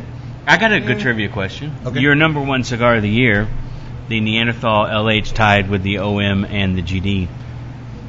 What does the LH stand for officially? I already said it on the show. And so what is the if you've second? Been watching, Hold on. yeah. What is the second lesser known meaning of LH? Ooh. And what movie does the first one come from? What do they win, Skip? We will give away a pair of MTX scissor cutters, my favorite. I never used scissors before our first meeting at TJ's, and Skip looked at my cutter I was using. He's like, "You got to use scissors. Scissors is where The best. Scissors are where it's at." Okay, well, I'm going to leave you guys with that trivia question. I'm trying to leave you guys with something to talk about while Here, I'm I. gonna give you my back, and you can. So run answer that in the comment section if you've previously This guy won. over here doesn't have much to say. What are you thinking? What's going on in your He's a head? beer guy. He Yeah, owns he's a a beer bar, guy. and I know, but I'm just saying, like, you know. Cody, give him a plug for the bar. Cody owns a bar in the middle of the Bible Belt. We've been there. We Yeah. hung out in the patio. Oh, that's right. We've gotten drunk there. Yeah, Oh, drunk yes. and smoked a lot. Which reminds me, you really need to go out to Abilene. There's a cigar store called the Train Car. Okay. You guys would love it. You guys should do an episode from there. It's like a couple of like a caboose and a couple of box cars that they've dropped in the middle of downtown. Yeah, Nice. Big Spring. It's basically like a lounge. So they have cigars in one and multiple Dope locations. spot. Yeah, it's But it reminded me a lot of your Temple. Oh yeah, Big no. Spring. I mean, Yeah. Temple is very much big. Was founded because of the train, Yeah. and it's So let me ask you this question: how has the success of Baylor this last year in the football games helped your bar sales? People coming out watching the games. I mean, if Mary Hardin Baylor did better. It would- well. That's our number one problem where we are is because we have more people in the area that are going to Mary Hardin Baylor. I which played is baseball still, there, by the way. Yeah. Yes. you guys speaking But to the there- I microphone. got kicked I've out been by told the you guys- dean of you gotta students. Mary speak- Hardin Baylor is still very strict on their Everything. students and alcohol. Okay. As compared to Baylor. Baylor has loosened up considerably because there's no way that with their football the way it's Well, when you're grown over the raping last 5 people years. and drinking seems to become less of a drinking becomes less of a priority when your Right. football team, basketball team's raping people. And then, of but- course, Waco having the boom of who are they again? Tut? What's that? Our favorite home fixer-upper people. Oh, the Chip and JoJo. Oh yeah. Man, so I went to the OU Baylor game at the new stadium. Yeah. And Which he mentions because OU won. they did twice. Did But, I literally leave for 2 minutes and Tut mentioned Chip and JoJo from? I was prompted. well, so you had mentioned how you do not like coming to Austin because things have changed and it's no longer the Austin Primarily feel. traffic has changed. That's Oh my biggest, yeah, well traffic's been that way since 1999. Like it's always going to be that way. But so I went to the game, we hung out, saved the weekend. So what kind of threw me off was everything in Waco on Sunday is closed, right? Blue laws.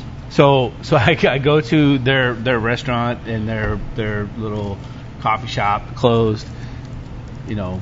But anyways, the stadium, they did an excellent job on building that stadium. It's right on the water, right off I-35. By the Texas Ranger Museum. Yeah, dude. And the Dr. Pepper Museum. Dr. Pepper Museum, and then you can go right down the street and you can see all the woolly mammoths that they found. It's pretty cool. There's a lot going on in Waco. Well, I wouldn't go so far as to say there's a lot going on. Here's the thing. I was looking at the real estate. There hasn't been shit going on in Waco since David Koresh. I'm telling you, if you go, there's some investments to be made that in the next 5 to 10 years you could do really well sitting on land At speculation. the rate we're going, people who work in Austin will be commuting from Waco. Hey, quick question. The LH original meaning, is that La Tole Hominid? No. No. Sorry, Spencer. Womp womp. No. It's from a movie. It's from a movie. Not. Sorry to interrupt my hate on Waco. Not the original, but the second. Well, I would just think that Temple would actually have, a lot more going on the weekends because of the success of Baylor. No. Everything in that area, I mean, no, everything stays in Waco. Okay. So are you the only cigar-friendly place where you can smoke in that area? Pretty much. Yeah. Okay. You want to plug it? I was about to say, you should plug it right now. Yeah, what's the name of your bar in Temple, Texas? Yeah, go ahead. O'Brien's Pub. So if you want to have a cigar and have some beer, you go to O'Brien's. Yeah. Come to downtown historic Temple, Texas. Downtown historic Temple, Texas. That's what I'm saying. Over 40 beers on tap, and it. If you Do you remember a sports bar called G. Willie's? Oh. I was great milkshakes. I was a waiter at G. Willie's. What? Yeah, and when I played ball in college, I was a waiter there. And we used to do the pay-per-view, the boxing matches. Okay.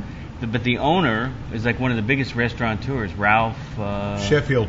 And he's a huge anti-smoking cocksucker. Well, he went. Hey, imagine this. He went on to be a congressman. Right. That's when he became because he was part of the Texas Restaurants Association, and when they flipped over from being smoking to non-smoking, he became like their chief smoking, non-smoking. He was voted by Texas Monthly as far as rating congressmen as the most useless piece of furniture in Congress. Yeah, he was the biggest jackass, and then even became more of a bigger jackass. But he holds the trademark on the White Wing. Oh, yeah. You cannot wrap chicken around a jalapeno and put bacon around it without paying him some money. Oh, yes. Was the original name Later Humanoid? No. No. It was a character from one of the Mad Max movies. I thought that's the final name, Lord Humongous. That was the first name. So this is another name besides Lord There's a Humongous. second name that is a nickname of Sean. Oh. So, Lord Humongous was the name originally. It fits with Neanderthal. It does. Thematically. He was a ball buster. The rock and roller, the Ayatollah of rock and roller. He was it. And we also had a few things in there about the Berserker Gay Boys, or I don't remember the whole thing, but Sean's nickname is Lightweight Heavy. First one to comment Lightweight Heavy. So Lightweight Heavy became we really call it, the Neanderthal Lightweight Heavy. That is a very good descriptive. Soaking that in for a second. Yeah, that works. That works a lot. Okay. No one won that. Which he is a fucking monster on Madden, but you don't want him on your Call of Duty team. He goes like 2-20. I don't play, but I watch them play, and you'll see Sean's character going in circles, getting shot, just fucking. My best games in Call of Duty is when I follow Sean around, let him be like the bait, and then kill whoever kills him. Because if he gets 20 deaths a game, I can get 20 kills a game. I thought you were saying you're using Sean as a human shield. No. I just. He's the bait. He's the bait. He said Sean while they're shooting Sean, I shoot them. I'm so glad I only have to worry about Tut and his Dungeons and Dragons. Oh, you're a D&D guy? All right. Yes. Is that still a thing? Oh, God, Mike, not you too. I don't play. Okay, good. No, I'm what I'm saying. I didn't know that was still a thing. I was about to It like, is very spin much my a thing. chair around. Oh, he's gonna give me the bag. Okay. All right, do you guys want to talk about The Irishman a little bit? Not really. Can we talk about Necromancer and 12-sided dice? Yes. No. Yeah, let's talk about so all the people who tune into your podcast for the movie critique. Well, they're gone by now. They're gone. Yeah. Usually we get to this about 2 hours ago, but we are talking about The Irishman, written by Steve Zaillian. How the hell would you say that? Zaillan. He also did the screenplay for Schindler's List. Schindler's List, yeah. Moneyball, which some consider one of Moneyball the is greatest good. screenplays of all Good time. movie.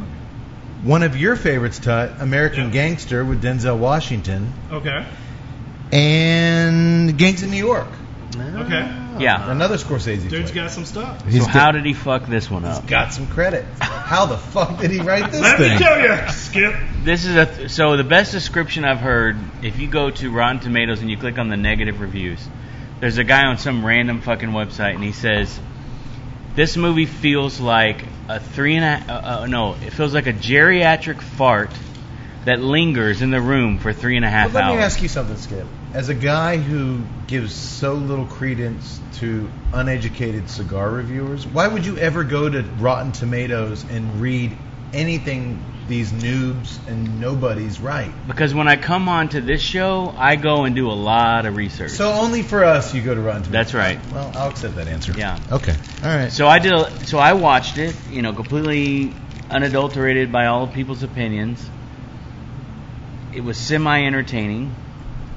Well, hold on. Let me set up the film real quick. Okay, go ahead. It's based on a Once book. upon a time. It's based on a book by Charles Brandt. The film is directed by Martin Scorsese. And boys, I think we can honestly say we're the only podcast to ever go. Our last episode, the movie was directed by the lead singer of Limp Bizkit.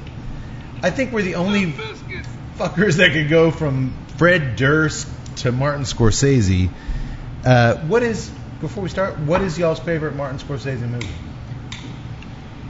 Goodfellas, Skip, Goodfellas, Mike. by far.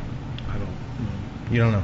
Tut, you're supposed to know some stuff. Artistically, I'll His go best with film. I'll go with Goodfellas because, like you said, it's the one I always go back to. Right. I have a lot of appreciation for his other work, Uh-huh. except for that Shutter Island or whatever. in terms of a Departed contribution, was man. Cody? in terms of a contribution to the catalog of movies of all time. Sure. In terms of the Criterion Collection or whatever, Gotcha. I would say probably the boxing movie is the best. Raging Bull. Raging Bull. Thank It's you, probably Tyler. the best cinematic history movie. Cody, what's your But the favorite? most entertaining is definitely Goodfellas. Cody, what's the Martin Scorsese movie? If someone was like, you have to watch a Martin Scorsese movie tonight, what would you put on? Goodfellas. Because it's Now I'm going to be the weirdo. It's an ensemble. No, It's an ensemble as a deep cast. cut, It's great. Mean Streets. Mine is 1985's After Hours. I don't know if I've ever even seen that. It's his best work. It's Griffin Dunn gets trapped in 1985 New York and a night out on the town, and it's the most surreal head fuck of a movie. Is Henry Winkler in that? Terry Garr. Is he working the morgue, Henry Winkler? no, that's a Night Shift. That's with Oh, that's Michael okay. Night Caine. Shift. Okay. Watch After Hours. It is. I will watch that, I promise you. It's a really great movie, and I thought it was Scorsese at his You're saying most. it's better than Goodfellas? Here's the thing with Or are you Good- just trying to be fucking artsy? I'm not being a hipster, and like I don't like what you guys like, so I'm gonna like fuck you, Tud. I'm not being contrary. I like Goodfellas. Goodfellas was great. Did you like Gangs of New York? It's okay. Okay. The only I thing, rewatched that recently. the only Liked it thing- a lot better the second The only time. thing that made it work. Oh, is what that about The Wolf of Wall Street? That's not Scorsese. Yeah, it is. I just Yeah, it looked. is. Yeah. That is? That's a great movie. Ooh, that's up there with Goodfellas. What made Gangs in New York work for me wasn't the story or the direction, which that's where you give it the nod to Scorsese. It was Daniel Day-Lewis, man. Anything the guy appears in, it's brilliant because of him. All right. What about Casino or The Last Temptation Casino's of Christ? in my top I five. really like Casino. It's definitely in my top 5. I just think Goodfellas is a better ensemble, like true Right. ensemble cast. Well, it flows. It flows better than Casino. It flows better. It's got a great beginning, middle, end, and it just moves. Yeah, there's And 30 minutes of Casino you could completely get rid of. Yeah, and like Skip said, But- Goodfellas is comfort food. What about The Color of Money? Excellent movie. Right. Top It's good three. movie, right? Top three. Yeah, it's hard to argue. My mom's a big Paul Newman fan, so it's kind of Well, I mean, The Hustler was better than Color of Money to Correct. me. very correct. Right, but But it was a solid follow-up. okay. So here's the thing. My contention about The Irishman is this: Netflix has so much fucking cash that they have no idea how to spend it. So they have all this subscription cash flow that comes in. They have no way to spend it all. They have mountains of fucking money. It's not like a traditional Excuse me. Studio that has to go find funding for every film. Well, correct, but they do lose a ton of money every year on failed original series. But it doesn't matter They're the because king of one series. But you can't releases. subscribe. You can't 2 subscribe. seasons is what they normally have boiled it down to, simply for the fact that it isn't that the content of the show isn't what they're going with. Their views. Their analytics basically say people lose interest after 2 You seasons. pay X Doesn't amount. matter if it's great or not. That's right. You pay X amount of money every month. If you spend time watching this one thing, it's a success. And what we Because learned, you've consumed. and what we've learned from we had the director of the #1 viewed documentary on Netflix last year on our show. The Baki Haram No, guy? it was the Abducted in Plain Sight, about the girl who was abducted by the family friend. Okay. And the Oh, yeah. Dad Oh, did- yeah. Well, get this. She was my director. She was my cinematographer on the horror movie I made. Okay. So she came on for 4 hours and answered all our sadistic questions. What a weird fucking movie. But that was the most watched documentary on Netflix. Yeah, But yeah. what we learned from her was, you literally get a rate on seconds viewed. If you tune into that thing for 10 minutes and bail, nothing.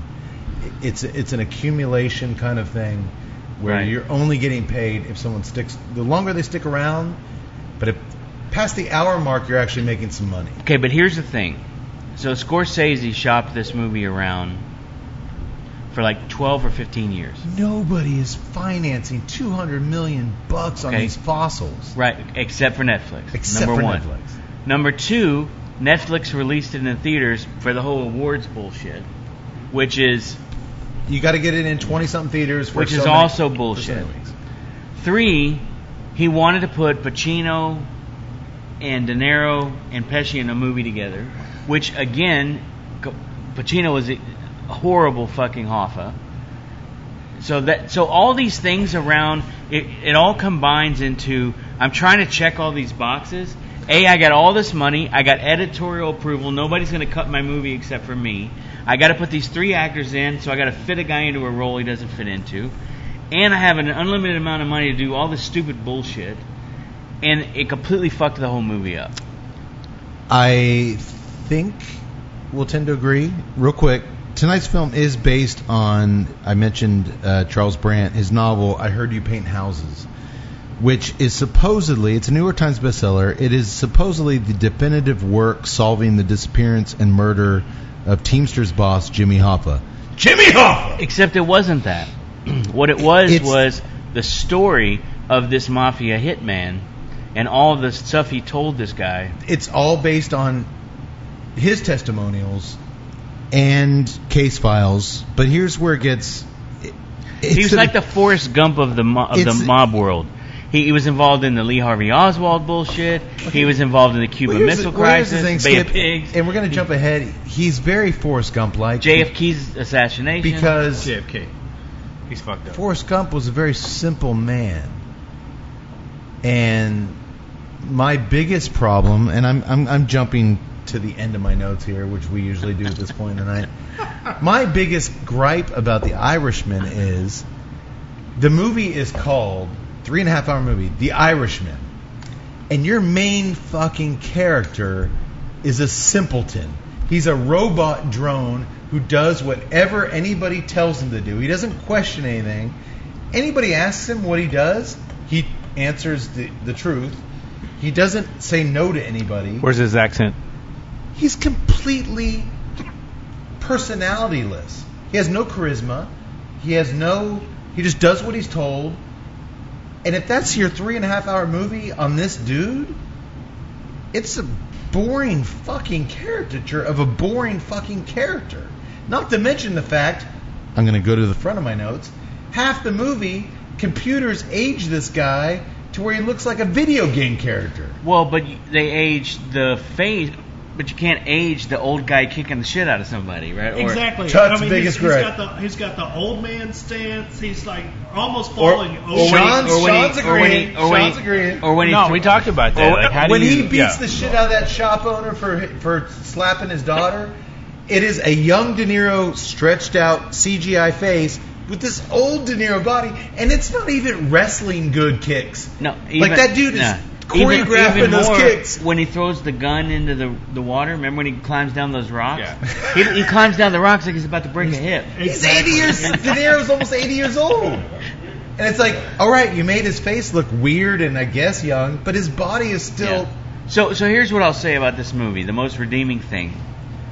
This is, to me, the best work Joe Pesci has ever done. Yes. Probably he should be nominated, if not win, the Best Actor award. Not as good as Lethal Weapon 2. They fuck you at the drive-thru. Come on, man, that's great. Come on, man. But Tut called it best. Whoever had the idea to cast him as the low-key character in this compared to Goodfellas. Yeah, but his age was reflected. Yeah, but just you in mobster movies, you're used to seeing him as the high-strung. Sure. And you think I'm funny? No. Get your shine box. But think about He's the Silvio in this way. from Sopranos. De Niro gave you De Niro. De Niro's been this character for No, like De 20 Niro fucking didn't give you years. De Niro in this. He gave you nothing. Yeah. He just kind of because slugged along with his hunched over that's shoulders. what De Niro's been doing for the past 10 years. Pacino gave you Pacino. You knew he was going to be there. Pesci's the only one that actually acted. I thought his role was pretty light. I thought the comedian that did the gangster Al that got Pacino, whacked. not good. What's the Italian comedian's name? Oh, The gangster got whacked? No, the guy that got the the guy that got comedian. shot in the restaurant. The comedian. The hot shot, the young guy. It's not Joey Gallo. No, it was Gallo. No, Gallo was the guy from Boardwalk Empire. Okay, but Skip, on your point, Yeah. that scene is the only scene in the movie I rewound. Because when De Niro actually walks in and takes some action, blows the bodyguard away, blows him in the head and walks out, and the guy goes through the window, that was the only... I get it, it's not Goodfellas, we're not going to get kills, that's not this world. But Sebastian. That was the only scene in the movie that I rewound because, like, holy shit, there was some actual, like... No, when Pacino walked into the house and sees the plastic and stuff, and he goes, let's get out of here. Excuse me, I've been drinking. And he goes, let's get out of here. And then he turns around and he just pops him in the head. Yeah. That was like that, too. No, Bobby Cannavale. Yeah, he played Gallo. And then Ray Romano actually had good I character. thought Ray Romano did a all good right, job. all right, let's just go ahead to this. I thought Ray did a good job. Yeah, for sure. You're wrong. That guy does Tut, you are 100% correct. From my artistic side point, I would say that you're wrong because Wait, has Mike that even seen guy's this movie? voice I've seen it. cancels everything he's in. Oh, No. Who's that? Ray? Yeah. No. no. I never watched that stupid show he was in because of his voice. It's ingratiating. It's like a metal sponge on You never watched Ice World or whatever it was called? What was No. the- Ray Romano's in a series forgot. that's actually really good where he owns the The Keith minute Sedaris he store. op- You seen that one? the minute I haven't he seen that. opens his mouth, You just I saw- hear yeah. Ray Romano, and it just took me out of it. The only thing that took me out of He's great. He's great in Get Shorty too. Have you seen that? Oh, Get Shorty, yeah. The only thing that took me out of this movie, actor-wise, My new friend Jeremy Piven. I don't know if you know me and Piven are friends now. Super tight. Oh, he was the big guy in the Me Too movement. He was. I don't know about all I don't that. know, but his girlfriend as a comedian is hilarious.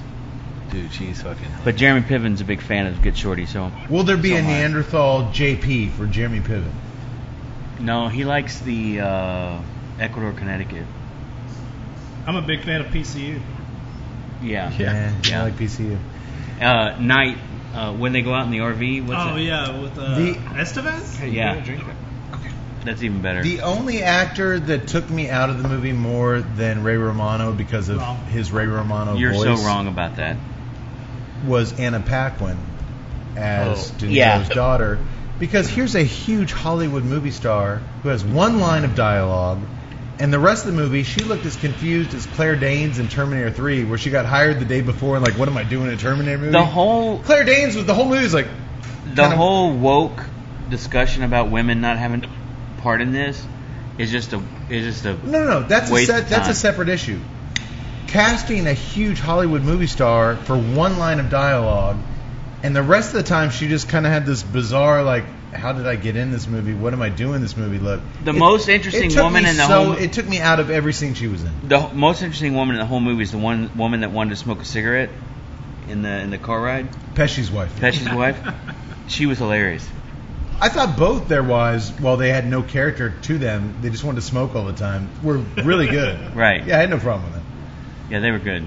Otherwise, I had let's fucking talk hiccups. let's talk just for a second about the aging technology, because I watched it with my wife. I turned to her 30 minutes in, and I'm like, "Is this driving you fucking crazy?" It didn't bother me at all. And she's like, "No, what?" And I'm like, "The fact that De Niro looks like a cartoon character, and his eyes are bluer than anyone's eyes have ever been, and they're like not correct. Like one is kind of cross-eyed, and they were like that the whole movie. He looked fake." I don't look that close at dudes, but Dude, Jenny was. My wife was the same as you. It doesn't bother me. Tut, meanwhile, was like, yes, he looked fake as shit half the movie. Yeah. He looked like a bad video game character. It didn't bother me. I've seen video games that have had better effects, and I know that they might not be LucasArts, but it was ILM, man. They do close. Star Wars. It was the best of the best. That was not the Star Wars team. Sean, did it bother you?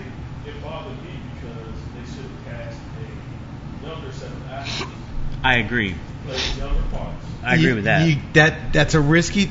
That's an approach, and it's risky. If you get the wrong, but if you got $200 million, you probably could have found a young Bobby De Niro. But when you're paying De Niro, Pacino, and Pesci $60 million, you're gonna give. They could have knocked out the part. I'm 16, baby. If they used younger actors to play their If you have The if you aging have technology, ILM doing this, I expect more from ILM. I got used to it, but only because I was forced to watch it for 3 fucking hours. Let me put it this way: I didn't like it. If you think this movie is a good movie, go watch Hoffa with De Niro. I mean, with De Niro and Nicholson. Frank from Sunny in Philadelphia. DeVito. That is a much better movie. Oh yeah. No. And Nicholson is 1,000 times better than Agreed. Al Pacino. You mean Jimmy Hoffa didn't? Jimmy Hoffa to me is Jack Nicholson in that movie. He's not this. No. You cocksucker! No, he's No. not. Of course he's not. Nobody's like that No. except Al Pacino. It was horrible. It was. I will say this, as far as the acting goes, the main guy, Frank, who's in every scene, was boring as shit. But it doesn't. He was an automaton. He was a It doesn't robot. bother he me didn't that- question anything. He just did what he was told. But he's a fucking assassin. You don't expect him to be have a lot of emotion. But if your movie's called The Irishman and The Irishman is boring and has no personality, that's kind of a problem if you're doing a 4-hour movie. I think that's kind of what they shot the light on. I'm just saying, where was his accent? Let me tell you, how do you learn fucking Italian just by serving in the military for a couple of years? And Oh my God, that's he such picked it bullshit. up quick, right? That's such bullshit. All right. I'll tell you, I've said a lot of negative things. I'm going to say some positive things. The comedy, I wasn't expecting it. When they're busting on the big ears guy, that shit was funny. Yeah, there's that a lot of- scene where Pacino wails on the Teamster bosses, and Frank the Irishman's in there. He's like, "You motherfuckers!" And Frank goes and puts on his coat. He's like, "I'm out of here." He's like, "What are you talking about?" He's like, Right. "You called me a motherfucker. I'm not standing for that." That wasn't talking. I didn't see you. You were in the corner, baby. And he's like, you don't talk to me like, I didn't see. It was like a 2-minute scene where he's convincing Yeah. him, I didn't see you. That was funny. That was really funny. Another thing, when De Niro was explaining why his daughters like Jimmy Hoffa as opposed to all his mafia buddies, he's like, they didn't have names like the Razor or the Weasel. But by the way, Or if the Hunchback. if you were as familiar with my kids as Jimmy Hoffa was with Frank's daughter, first of all, I would never let you anywhere near my daughter. They were very close. It was a very pederast kind of. The way it was portrayed was a little uncomfortable. Yeah, it was too familiar. It was the ice cream, wasn't it? That whole thread of your daughter hated you because you're scary to why did you kill Jimmy Hoffa? That whole thing that everybody talks about had zero emotional value. No. Well, it did. If I was editing and he didn't have Final Cut approval, I would have either made this into a longer story that included the whole Lee Harvey Oswald angle that was in the book, or I would have cut probably an hour and 20 minutes out of this movie. That's my next point. But to get to your point, yes, it was really. I get it. Their dad has no emotion, and they're around Al Pacino, it's bursting out of his seams with vibrancy, and their dad's just lumbering around with his shoulders down, killing people. I mean, when he killed the laundromat guy, the guy who set him up on the laundromat deal. Yeah, that's the way I figure mob hits really happen, right? Out in the street. Hey, wait, boom, boom, disappear, drop the gun, whatever. It's not some big scheme. Yeah. Like, oh, I shouldn't be dealing with that guy. Well, I'll go kill him. Yeah. The fact that is emotionalist makes it work for me. It did, but it made him just a character that I don't really need to spend 4 hours of my life with, because he just did whatever he was told. He told the truth whenever, like, where were you last week, Frank? Blowing up laundries. Like, he had no, like... Well, but to survive in that world, don't you have to be kind of a dumbass that just does what you're told? Yes, right? But it was a 4-hour movie about a dumbass. Because everybody else they showed, this never really went full circle for me, but like every time they showed some guy, they'd go, okay, he was shot in the head in 1979 or Cody whatever. and I talked about that the whole way up like here. What was the delivery of that? You're with Cody. See, with Cody, it was like, I wanted more, and I'm like, well, like where did that all lead to? Like, well, like I said, my thing is like, after watching it all, you come to the part where basically this guy had known Hoffa for years, worked with him. He had become part of the union. He was a union head. He was running one of the shops. He was doing all that, and yet they spent no more. I mean, there was. If this is going off of the book, if this is going off of his own account, he wasted no more time executing Hoffa than he did the first guy. I mean, literally, just didn't think twice about it. Well, like what Cade said, he's a robot. He just did what he was told. But we talked on the way up here, Yax. You were really bothered by whenever they would show a character on screen. It was like he was killed, shot in his driveway. It's like, I have no context. Who is he? Why was he killed? For me, that was one of the few things that worked, because it just showed you these minor characters, even as minor as that guy giving him a hug who owned a furniture store, was shot 30 times in his driveway. Everyone dies in this world. Right. And at the end... The guy that comes to the meeting with the shorts on? Yeah. That was an interesting character. Yeah. But then, what happened to him? I actually had to fucking go wiki, like, okay, what happened to this guy? Yeah. But they didn't say what happened to that guy. But then they had said all this shit that happened to the other guy. Yeah, I kind of like that approach where, like, everyone who's in this world, even if they're a minor little thing, he was blasted in the face by a shotgun. But the other guy, the guy that pissed off Jimmy Hoffa that came to the meeting in shorts late or whatever, he died of a heart attack in the 80s or something. You know what I mean? He was a made man. And the mob guy that actually eventually said Hoffa had to die. I don't remember his name, Frank. He was one of the big mob guys. He just died of old age. Yeah. Yeah, and they showed it would have been interesting if they would have said that. Well, yes, that's what I'm saying. Like, they didn't give you context. Right, like, they didn't do it all the time. Well, I think what all that was leading to was my biggest gripe with the film, the last 30 minutes. I think they were leading to everyone in Frank's world, the Irishman, died. He was the last man standing. But where most movies, when the story ends, that's where the character ends. Like a stupid Fast and Furious movie, when the hero saves the day, that's where the movie ends. Or Die Hard, when he kills the terrorist, that's where the movie ends. This movie's like, the movie's ended. Pesci's dead, they were in prison, all that.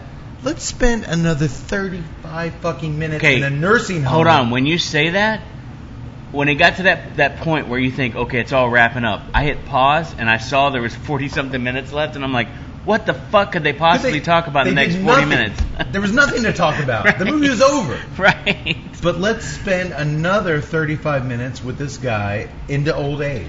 In his relationship with Well, his no, daughter. I like, think who that gives they- a fuck? Which Well, is non-existent. No, but I if you didn't think really about need to see him pick out his coffin. I didn't. Yeah. Need to, Sure. It just, Yeah.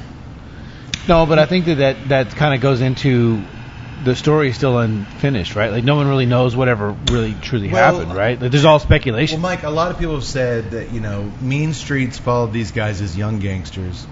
Goodfellas followed, up to a time like Ralph or Like the Ray, changing from Ray the old Liotta, school to the new guys. ended it in witness protection. Casino took it another step.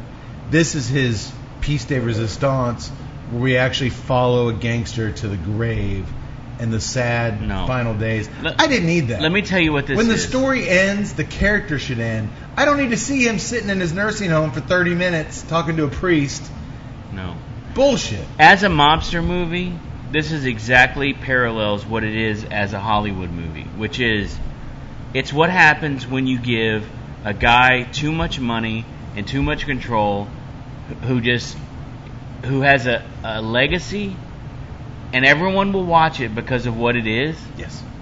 And then it just fades into the fucking. Skip, we finally agree on It that. fades. It's worthless. We finally in the agree on canon of Hollywood movies. So I just watched the other day. I watched Once Upon a Time in Hollywood, and it's a long ass movie.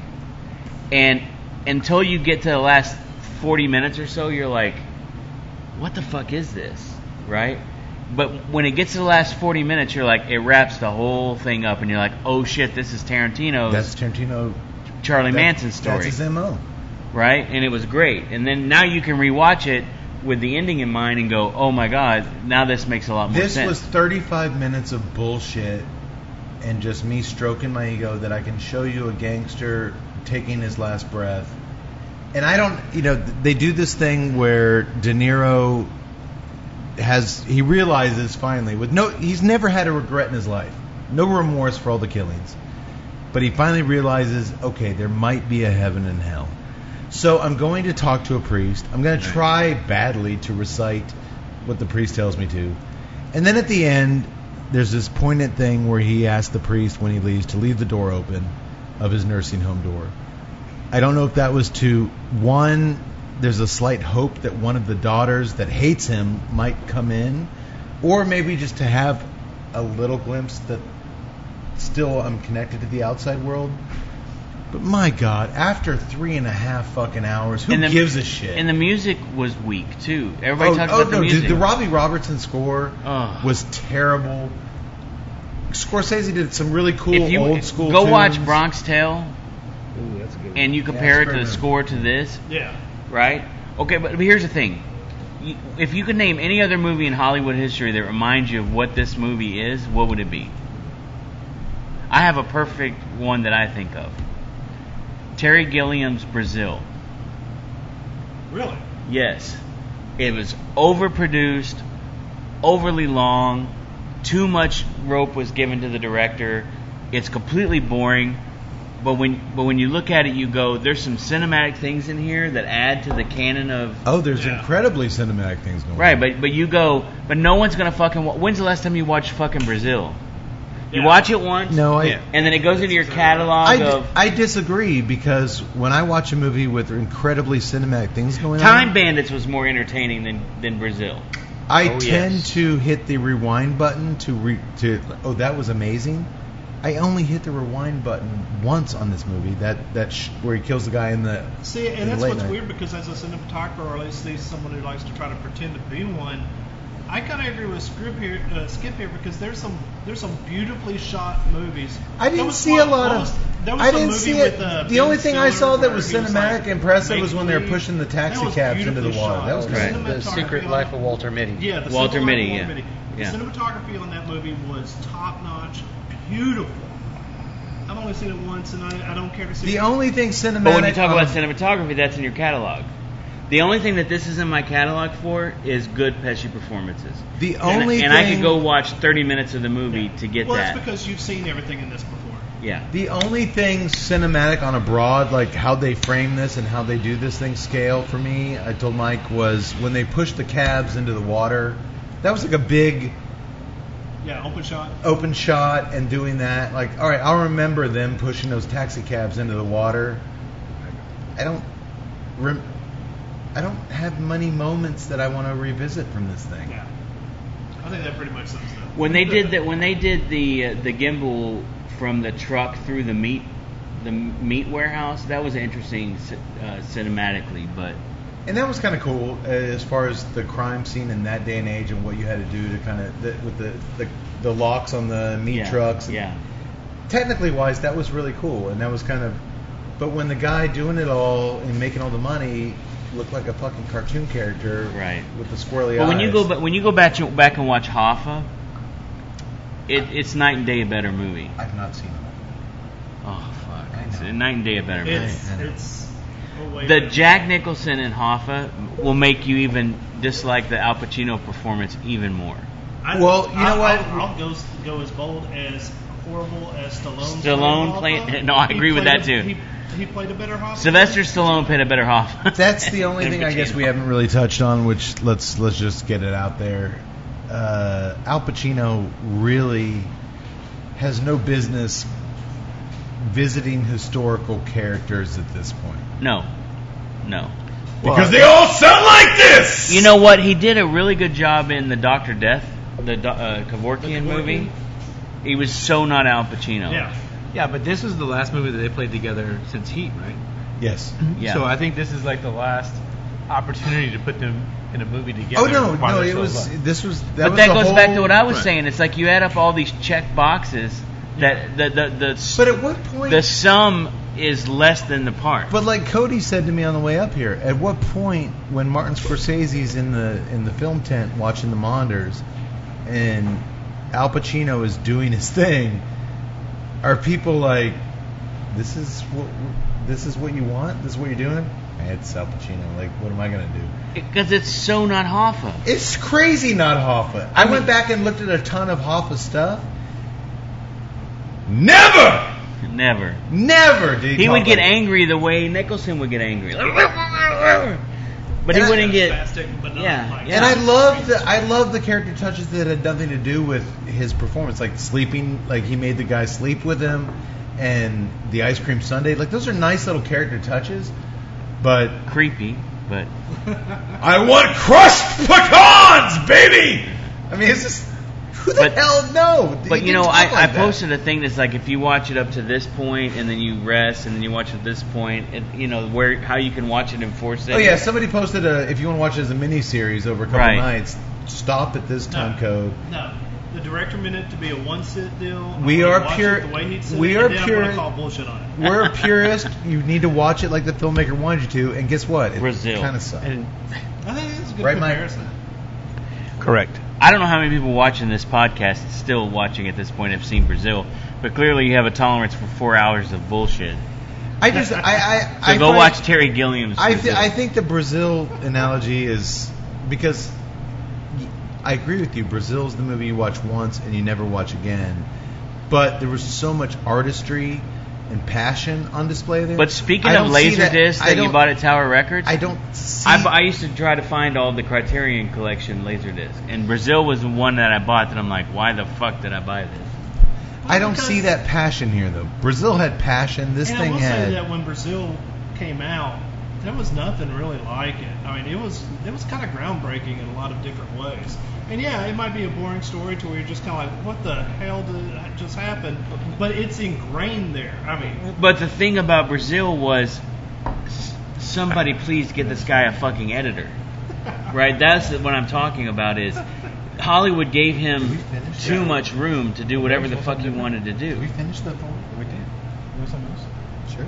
It's like Coppola in Apocalypse Now.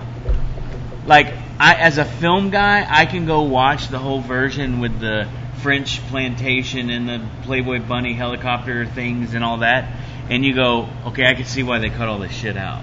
Yeah. But now, kind of going and seeing it a second time, I guess I'd like to see all the extra stuff because it just adds to the thing that I already thought was good. If you'd have given me an hour and 50-minute version of this movie, and then I went and watched the 3.5-hour version, I would feel like, okay, well, I'm glad I didn't fucking, like, what a waste of fucking. The whole thing was a waste of time. I mean, look, I've seen probably in my life. I'm a movie guy. Mike's not a movie guy. What are you drinking? I'm drinking the Secret Stairs. Mike has brought some new bourbons to the table. We finished the first tour of 4 bourbons. That was a blend. So we're going on to Cream of Kentucky. This is a 12.5-year aged bourbon. Okay. So We're this gonna do Old podcast, much Fitzgerald like the and the Michter's 10. needs an editor. It's a runtime. 3:30. Yes. Hey, that's. Are we run out of film? Is that what you're saying? That's our last episode. Okay. Well, I guess it's fair to say we give the Irishman If it was a cigar, 5 thumbs sideways. I would give it a 76. Let me ask you this question What'd I say, before 77? you give it a grade. Do you think they do a good job of giving you like a historical kind of tour of what the era was like during that time? No. Right? Because they touch the JFK, the Cuban Missile Crisis. They touch, No. Well, they put the timeline in context with all of that. I was like, okay, so and to because I do like the fact that they hit upon the JFK assassination and implying, of course, that it was done by the mob, which Which it was. Just ask Risty. He'll tell you. The pizza parlor was around back then. JFK went into it. It's all there. Okay. Google it. Let me ask you this question. What about the way that they wrapped up the way that he was killed? That I think is more accurate than But here's the the thing. Vito movie. But Skip, Cody and I talked about this on the way up there. Because the whole movie built up to that kill scene. Yes. Okay, historically, according to Frank Sheeran's testimony, accurate. It was a 1-second kill scene. But I think that's. But there was kind of cool. But that's the way he said No, it happened. but the tension was building. And Yeah, the tension was hold on. Yeah. But you're making in the movie, a movie. Okay, hold on. But in the movie Hoffa, and when I watched the movie Hoffa, I didn't know the story of. Another water? I didn't know the story of Jimmy Hoffa. At the end of it, he gets whacked, and you're like, "Why did Jimmy Hoffa get killed?" You don't have any context for that. Oh, this gave context. This movie gives you a lot of context a of how huge amount of context. how Right. he was connected to the mob. Correct. Well, not only that, but like how Because of the like, pension fund thing, right? And it was like it mine, it's mine, right? And he didn't want to relinquish that, Right. and so it's like, okay, this guy's getting out of control. But do you really Right. think the Which is like the character in Casino when they whacked De Niro It's in like Casino. Bugsy Siegel. Bugsy created Vegas. Yeah. Vegas was his baby. Vegas is mine. The Flamingo is mine, and the mob. You about the Warren Beatty? Yeah. Yeah. Yeah, so in that sense, it did give you a little more historical context on why the mob was connected to Jimmy Hoffa. Like, I didn't completely understand the whole pension plan, how that was funding mob projects, and the whole Bobby Kennedy thing I understood, but I didn't understand exactly. So in that sense... I thought it was really cool how they kind of gave you, like, the father supported this, right? And then the new generation was well, like kind of... but I thought that right? could have been explored more because the only time we saw the father when he was dead on a wheelchair out in the by his pool, and it's like, oh wow, Joe Kennedy was really a kind of a puppet master to his sons and his connection to the mob. But they talked about a lot, but then they're like, but then Joe died, and No, but the line where he says, if you can kill a president, they can kill you. Right. That was actually pretty... yeah, that was a good line. I don't know. It was worth watching. I'm glad I watched it. I honestly picked this movie for the podcast because I knew this was the only way I would watch it. Yeah. It'd be on my list of things to watch. But City Hall is much better Mike, would than... you tell Skip to let the City Hall thing go to Let the rest? City Hall go If to you rest. watch City Hall and you think it is not a great movie, I will accept you not doing a podcast on City Hall. But if you watch it and go, how did I not see this movie before? Especially in the light of the recent death of Danny Aiello, who's brilliant in this movie. He's better than Hudson Hawk. No. You've never seen this movie. I know he's great. I'm telling you, he's way better in this. Have you seen Hudson Hawk? Yes, of course. All right. Is that the skater? It's Bruce Justin, Willis. have you seen Hudson Hawk? That's Tyler. Never heard of it. Never heard of it. How It's old like are a you? musical where Bruce Willis sings and robs shit. Yeah, that's gay. But in this one, Can I say that? okay, look, I'm gonna tell you a scene out of City Hall. Okay. So in City Hall, Danny Aiello is a New York political guy who's connected. He's like a what do they call him? Alderman, and he's connected to the mob. And at one point, so the whole movie's around one of the famous mobster's son accidentally kills a little girl in the street. Okay. So Al Pacino is the mayor, and he's trying to deal with all the community pressures of this little black girl getting killed by a mobster. Tamed Pacino? At that point, he might have some nuance. It's really good. It's really good. And Aiello is hooked up with these mob people and had convinced the city to fund this subway stop. And the mobster comes over to his house because the Danny Aiello character loves musicals like Carnival, and he comes over to his house and he comes in and his wife says, "Hey, the refrigerator's on the fritz again," and the mob guy sits down with Danny Aiello and he basically tells him, "Hey, the gig's up." So Danny, he goes, "Yeah, but I'm not going to say anything." And he goes, "You're a singer. You've always been a singer. You like to sing." And then Danny Aiello gets in his car and he drives and he shoots himself in the head instead of his wife being subject. She's just worried about the refrigerator. It's so good. It's the whole disillusionment of this John Cusack character is from Louisiana, and he's the whole Huey Long politics is how you change the world. Then he gets to New York and this guy he idolizes ends up being a fraud. It's so good. Well, Skip, we'll see how we rank on your top 20 blogs of the year. I've already told you guys are officially on the list. Top 5, I think you said. No, but City Hall is what we should have done this podcast on. I'm glad we talked about The Irishman. Unlike City Hall, everybody's talking about The Irishman. It's topical.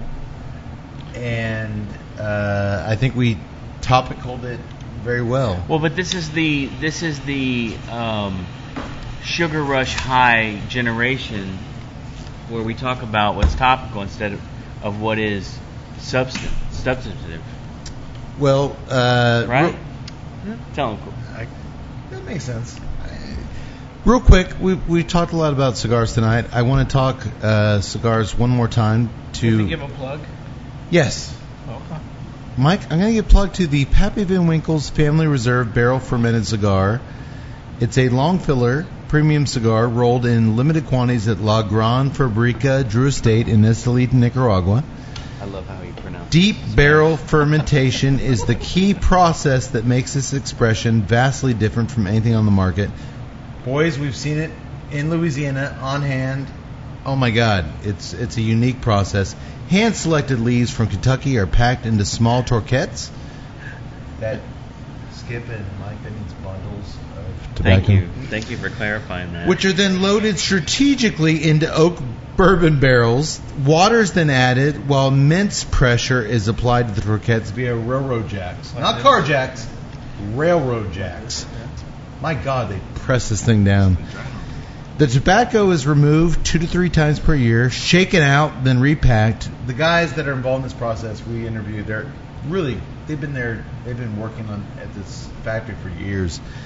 The total process the of Kool-Aid that they gave you on this tour was the total process fermentation takes 12 to 18 months to leave the Louisiana plant, leaving a truly unique flavor profile and aroma. The Pappy Van Winkle's Family Reserve Barrel Fermented is now available at brick and mortar Drew Diplomat retailers everywhere. Before you could only get this on the Pappy Van Winkle site. Now they're at Drew Diplomat retailers. Although they just released a pig size, and those you can still only get at the Pappy Van Winkle website. What a shame it's midnight and all the Drew Are you Estate saying Diplomat stores are that closed. it has Louisiana tobacco in it? Perique? No, it has Louisiana. tobacco Perique that's brought style. to Louisiana. Oh, okay. Thank you for clarifying. Tobacco that's brought to Louisiana, made into Perique tobacco, and then shipped to Grand Fabrique. Sounds delicious. Perique at Grand Fabrique. Fabrique. It is Fabrique. like nothing you've ever tasted La Chic. before. Well, boys, do you have any? God, we drank so many beers tonight. And We still have this and the boys down here, me and Mike did massive. we did the tour of bourbon. Like you guys Yeah, down assholes. there don't know anything. There's bottles right there. Grab some. They're all here. They're all As soon here. as I pack all this up, it's on. I think I offered you a beverage while you were setting up, and you said no. So Okay, by the way, It's okay. over when I set this up. Oh, So okay, hey, that's I'm a lot gonna of say work. it like this. While we're packing this up and we're gonna wrap this up, we're gonna watch some City Hall. I don't know why. I mean, what is it about my opinion of things that you don't immediately go, well, if Skip loves it that much? he is a critique. I can't believe I've been talking about this for 3 years and he still hasn't fucking watched it. Hey, Cade really talked about that wasabi. Have you gotten on your phone trying to order that shit up yet? I've smoked it. I smoked it before, and it's unavailable now.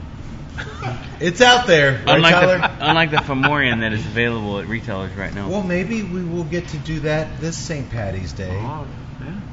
We're watching City Hall. So where do you buy your cigars locally? Is it TJ's? Locally, we have TJ's in Temple. Or you order through Famous? We do have a great deal through Famous. What's the discount on that? Order any order over $100. Put in TNCC20 as your promo code. You get $20 off 100. Mike, that is 20%. Man, that is. We also just buy cigars. What if you were to buy? Well, you could only really buy one of the top number one cigars of Does the that year. apply to Davidoff and Drew Estate? Drew Estate, yes, there's no exclusions there. Oh, okay. I'm not sure about Davidoff. That's We don't good. smoke a lot of Davidoff. Okay. Skip, what was your point? Right now, GD and LH is not available on. Well, and OM is not available through Famous though. No, but it will be, correct? Not. The OM will be available through Fine Ash. The And That's the in GD Arizona. The GD is coming out again next year. Sometime. Hopefully in the HN size. I actually want to say I ordered our LHs through Famous. Yeah.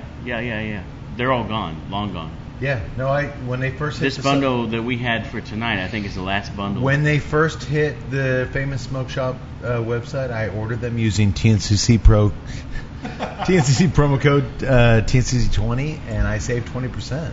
So if you've learned anything in the last 4 hours, Don't it's drink how like to we save do. $20 on a $100 purchase, That's good. and to watch the brilliant City Hall. Well, I do think that if you have other coupons through Famous, they will all stack. Stack? Yeah. They stack. No, they don't stack. They don't No. stack? No, got they rid don't of their stack. Oh, But man, that used to be a nice little cheat You're code. wise to just go TNCC. But the word stack reminds TNCC reminds 20. me of the name John Cusack, Oh, Jesus. who was in City Hall. So what was your favorite beer tonight? Oh, Consensus. good question. Do we have a That's a great consensus question. of the favorite beer? That's a great question. My favorite beer of the night was probably the PM Dawn. My The first, ladders. The ladders Yes, was my favorite. the first beer, the PM Dawn, was my favorite as well. I don't know. The ladders was pretty good. The secret ladders were always good. Yeah, now we're drinking Anderson Valley Bourbon I don't Barrel think you Stout. got. I don't think I anyone really Yeah, like you the gotta whole pass- cigar. Pass the Doja to the left. It was like good, yeah. Yes. But if you use my scale, there's still some of this left. The other ones are all Pass gone. that for 20% off. No, I Oh, the other one.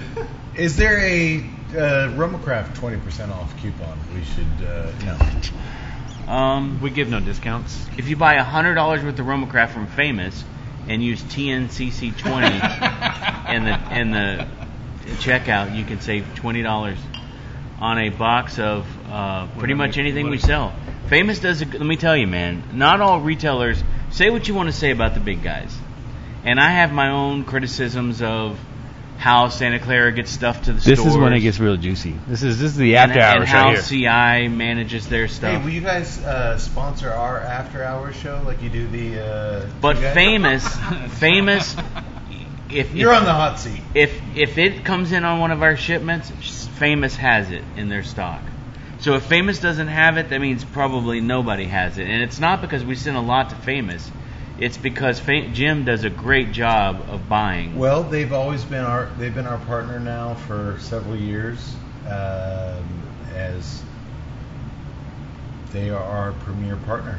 So not just with the promo code, but we Finish it up. Try this one. okay. We're still going, right? Mike's And getting I'm drunk glad they tonight. didn't all get killed with AK-47. Good Lord, that's not coming out. But well, I guess I need to wait till Skip gets back to. This sign is it the in. Old Fitzgerald 13-year. This is this what did I have before this? You had the Cream of Kentucky. That was a 12-year. I like that one a It lot. was pretty good. Yeah, it was pretty good. $135 a bottle. This is $200. Oh, Exactly. Tut, give us some links. What you got? Well, my first link is #assholes for not passing the bourbon down here. But if you want to join us on YouTube, subscribe to us, Tuesday Night Cigar Club. That's the way we kind of prefer you to watch us. But if you want to download us on iTunes or any other podcast stuff, Tuesday Night Cigar Club. Join us up on Facebook, Tuesday Night Cigar Club. Hit us on Twitter at TNCCcast. Go see Matt's beautiful photos on Instagram, TNCC_podcast. Did I forget anything? By the way, it's Christmas time, and if you're going to do some shopping, There you go to go. the Tuesday Night You actually forgot the biggest website. Click on the Amazon banner and do your shopping from there. Helps us keep the lights on. Doesn't cost you anything. You go to our website, you click on the Amazon, then you do your shopping. We actually get a little bit of support through there. Good job, Ted. Yay! Well, I'm going to let Skip get back till we sign off. That Fuck Skip. seems like the. But Mike has Generously poured. generously poured a tour of. What would you like to try? Tyler, will you get him a glass, please? What would you Two, like? please. Two, please? 2 glasses? Yeah, they're like, man, why There are we you go. drinking this fucking shitty ass beer when we can? the Japanese. You pick. I thought you liked the Or no, it was the one after the Japanese. the gold. Yeah. Okay. Mike, you pick. Look, as incoherent as this sounds right now on this podcast, With your hiccups? the hour of missing content from the drunk podcast was far more incoherent. Oh my God. Listen, this is now a record.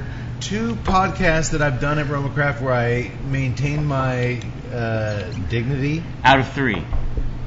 Yeah. And the third one is forever Lost to the archives. lost to the archive. So, Cody, where's your favorite offsite location? Is it here? It's got to be here.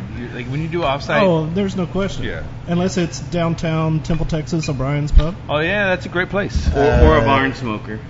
Yeah. or the Barn Smokers. Cheers, guys. No, we always love our time with you boys, and thank you so much for entertaining us. number one? Because Thank you also for giving away some sweet Roma Craft Oh swag. yeah. Well, we got. Did anybody win the scissors? Did anybody win the scissors? Which one was that? That was the third one. So the first one was the hat, the Yeah. weasel, black Then on the black growler. weasel, then the growler, and then the scissors. So the 62% went to Randy. Yeah. The Lord, did anyone win the Lord Humongous? No, because everybody came in after you already said it. Oh, okay. Well, the first one, I guess, still wins. All right, we go look. There we back go. through there. Thank you, Sean. For the scissors, pouring- we'll have to actually look back because there was a couple people that named like one cigar of the top 3, but nobody got all 3. Okay. Okay. Well, thank you, everyone. Thank you, Sean, for pouring that amazing first drink. Man, that was artistry. Yeah. He takes a lot of pride in that. Dude, That's- Sean is the hitman. You got to watch out for we Sean. get So we good. get a lot. So good. We get way more visitors here than Oh, you yeah. would think. Yeah. People that just come into town and then come here and hang out and No, drink I see beer. things and- on Facebook. I'm like, how they let those guys in? We had the Texas the Texas Ranger guy, the TTB enforcer, who could not believe that we don't sell beer. He's like, "Do you guys have a liquor license?" Like, no. It's like, well, what's going on here? It's like, well, that's just ours. It's like, you have all this beer and liquor Yes. just for your office. Yes. Yes. Yes. You don't. Yes. Have you ever seen Mad Men? That's us. You don't sell it. No. Well, thank you guys for always being so hospitable to us. Well, I'm going to queue up City Hall. We're going to clean this up. Oh, God. Hey, it's a penance I think we need to pay, I guess. Well, here's the thing. I mean, you're probably pretty cross-eyed right about now anyways, right? We got to get out of here before he starts this thing. What else you got to say? Mike, you're the most reasoned voice of the Roma Craft family. Thank you so much. My pleasure. Thanks for coming out, guys. Hope you for enjoyed bringing these beautiful bourbons to my lips. I'm just saying, we have a party on the 1st, January 1st. We're going to bring in 2020 on a whole. I'm going to open up all the B-Tag stuff I have, which is like, I have everything but the Eagle Rare 17. So that's the William LaRue Weller. We're going to do George C. Stagg, Handy, Sazerac. We're invited, baby. You are We're invited, baby. So bring it. And then in May, we have our 10th anniversary. In May, we're going to have the 10th anniversary, which is where we're going to. We don't really have the details. What's the details in that? We're going to give away, or no? You buy a ticket and you get a. We'll get a lot of shit. Get a lot of shit. Yeah. Get a lot of shit. Well, you guys are just the best hosts, and Austin, Texas, motherfucker. Hey, man. Number 1 TNC Cigar of the Year, Neanderthal LH OMGD. What That's it, baby. This opening All out the ass. So for the last person The who's opening watching, montage. Tyler, we appreciate Sean. Sean, everybody. Tyler, everybody, baby. If you have a friend, You boys have ready? a vote. Yes. May the wings of liberty never lose a feather. Sayonara, motherfuckers.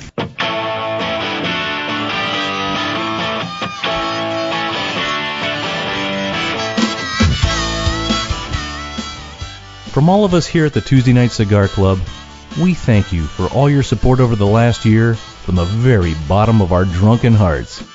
And we wish you and yours very happy holidays. See you in 2020, you filthy animals. To learn more about the cigars enjoyed on tonight's episode, you can visit RomaCraftTobacco.com. For more on O'Brien's Irish Pub, the live music leader in Central Texas, please visit O'Brien'sTemple.com and download their free smartphone app, where you'll find full beer listings including over 40 on tap, menu information, and a calendar of upcoming live events. To listen and purchase music heard on tonight's program, check out www.fritzbeermusic.com. Thank you for listening to the Tuesday Night Cigar Club podcast. This is Keith A. Howell saying until next time, friends, unless we see you sooner at the pub. So keep it smoky, and for God's sake, keep it ballsy as well.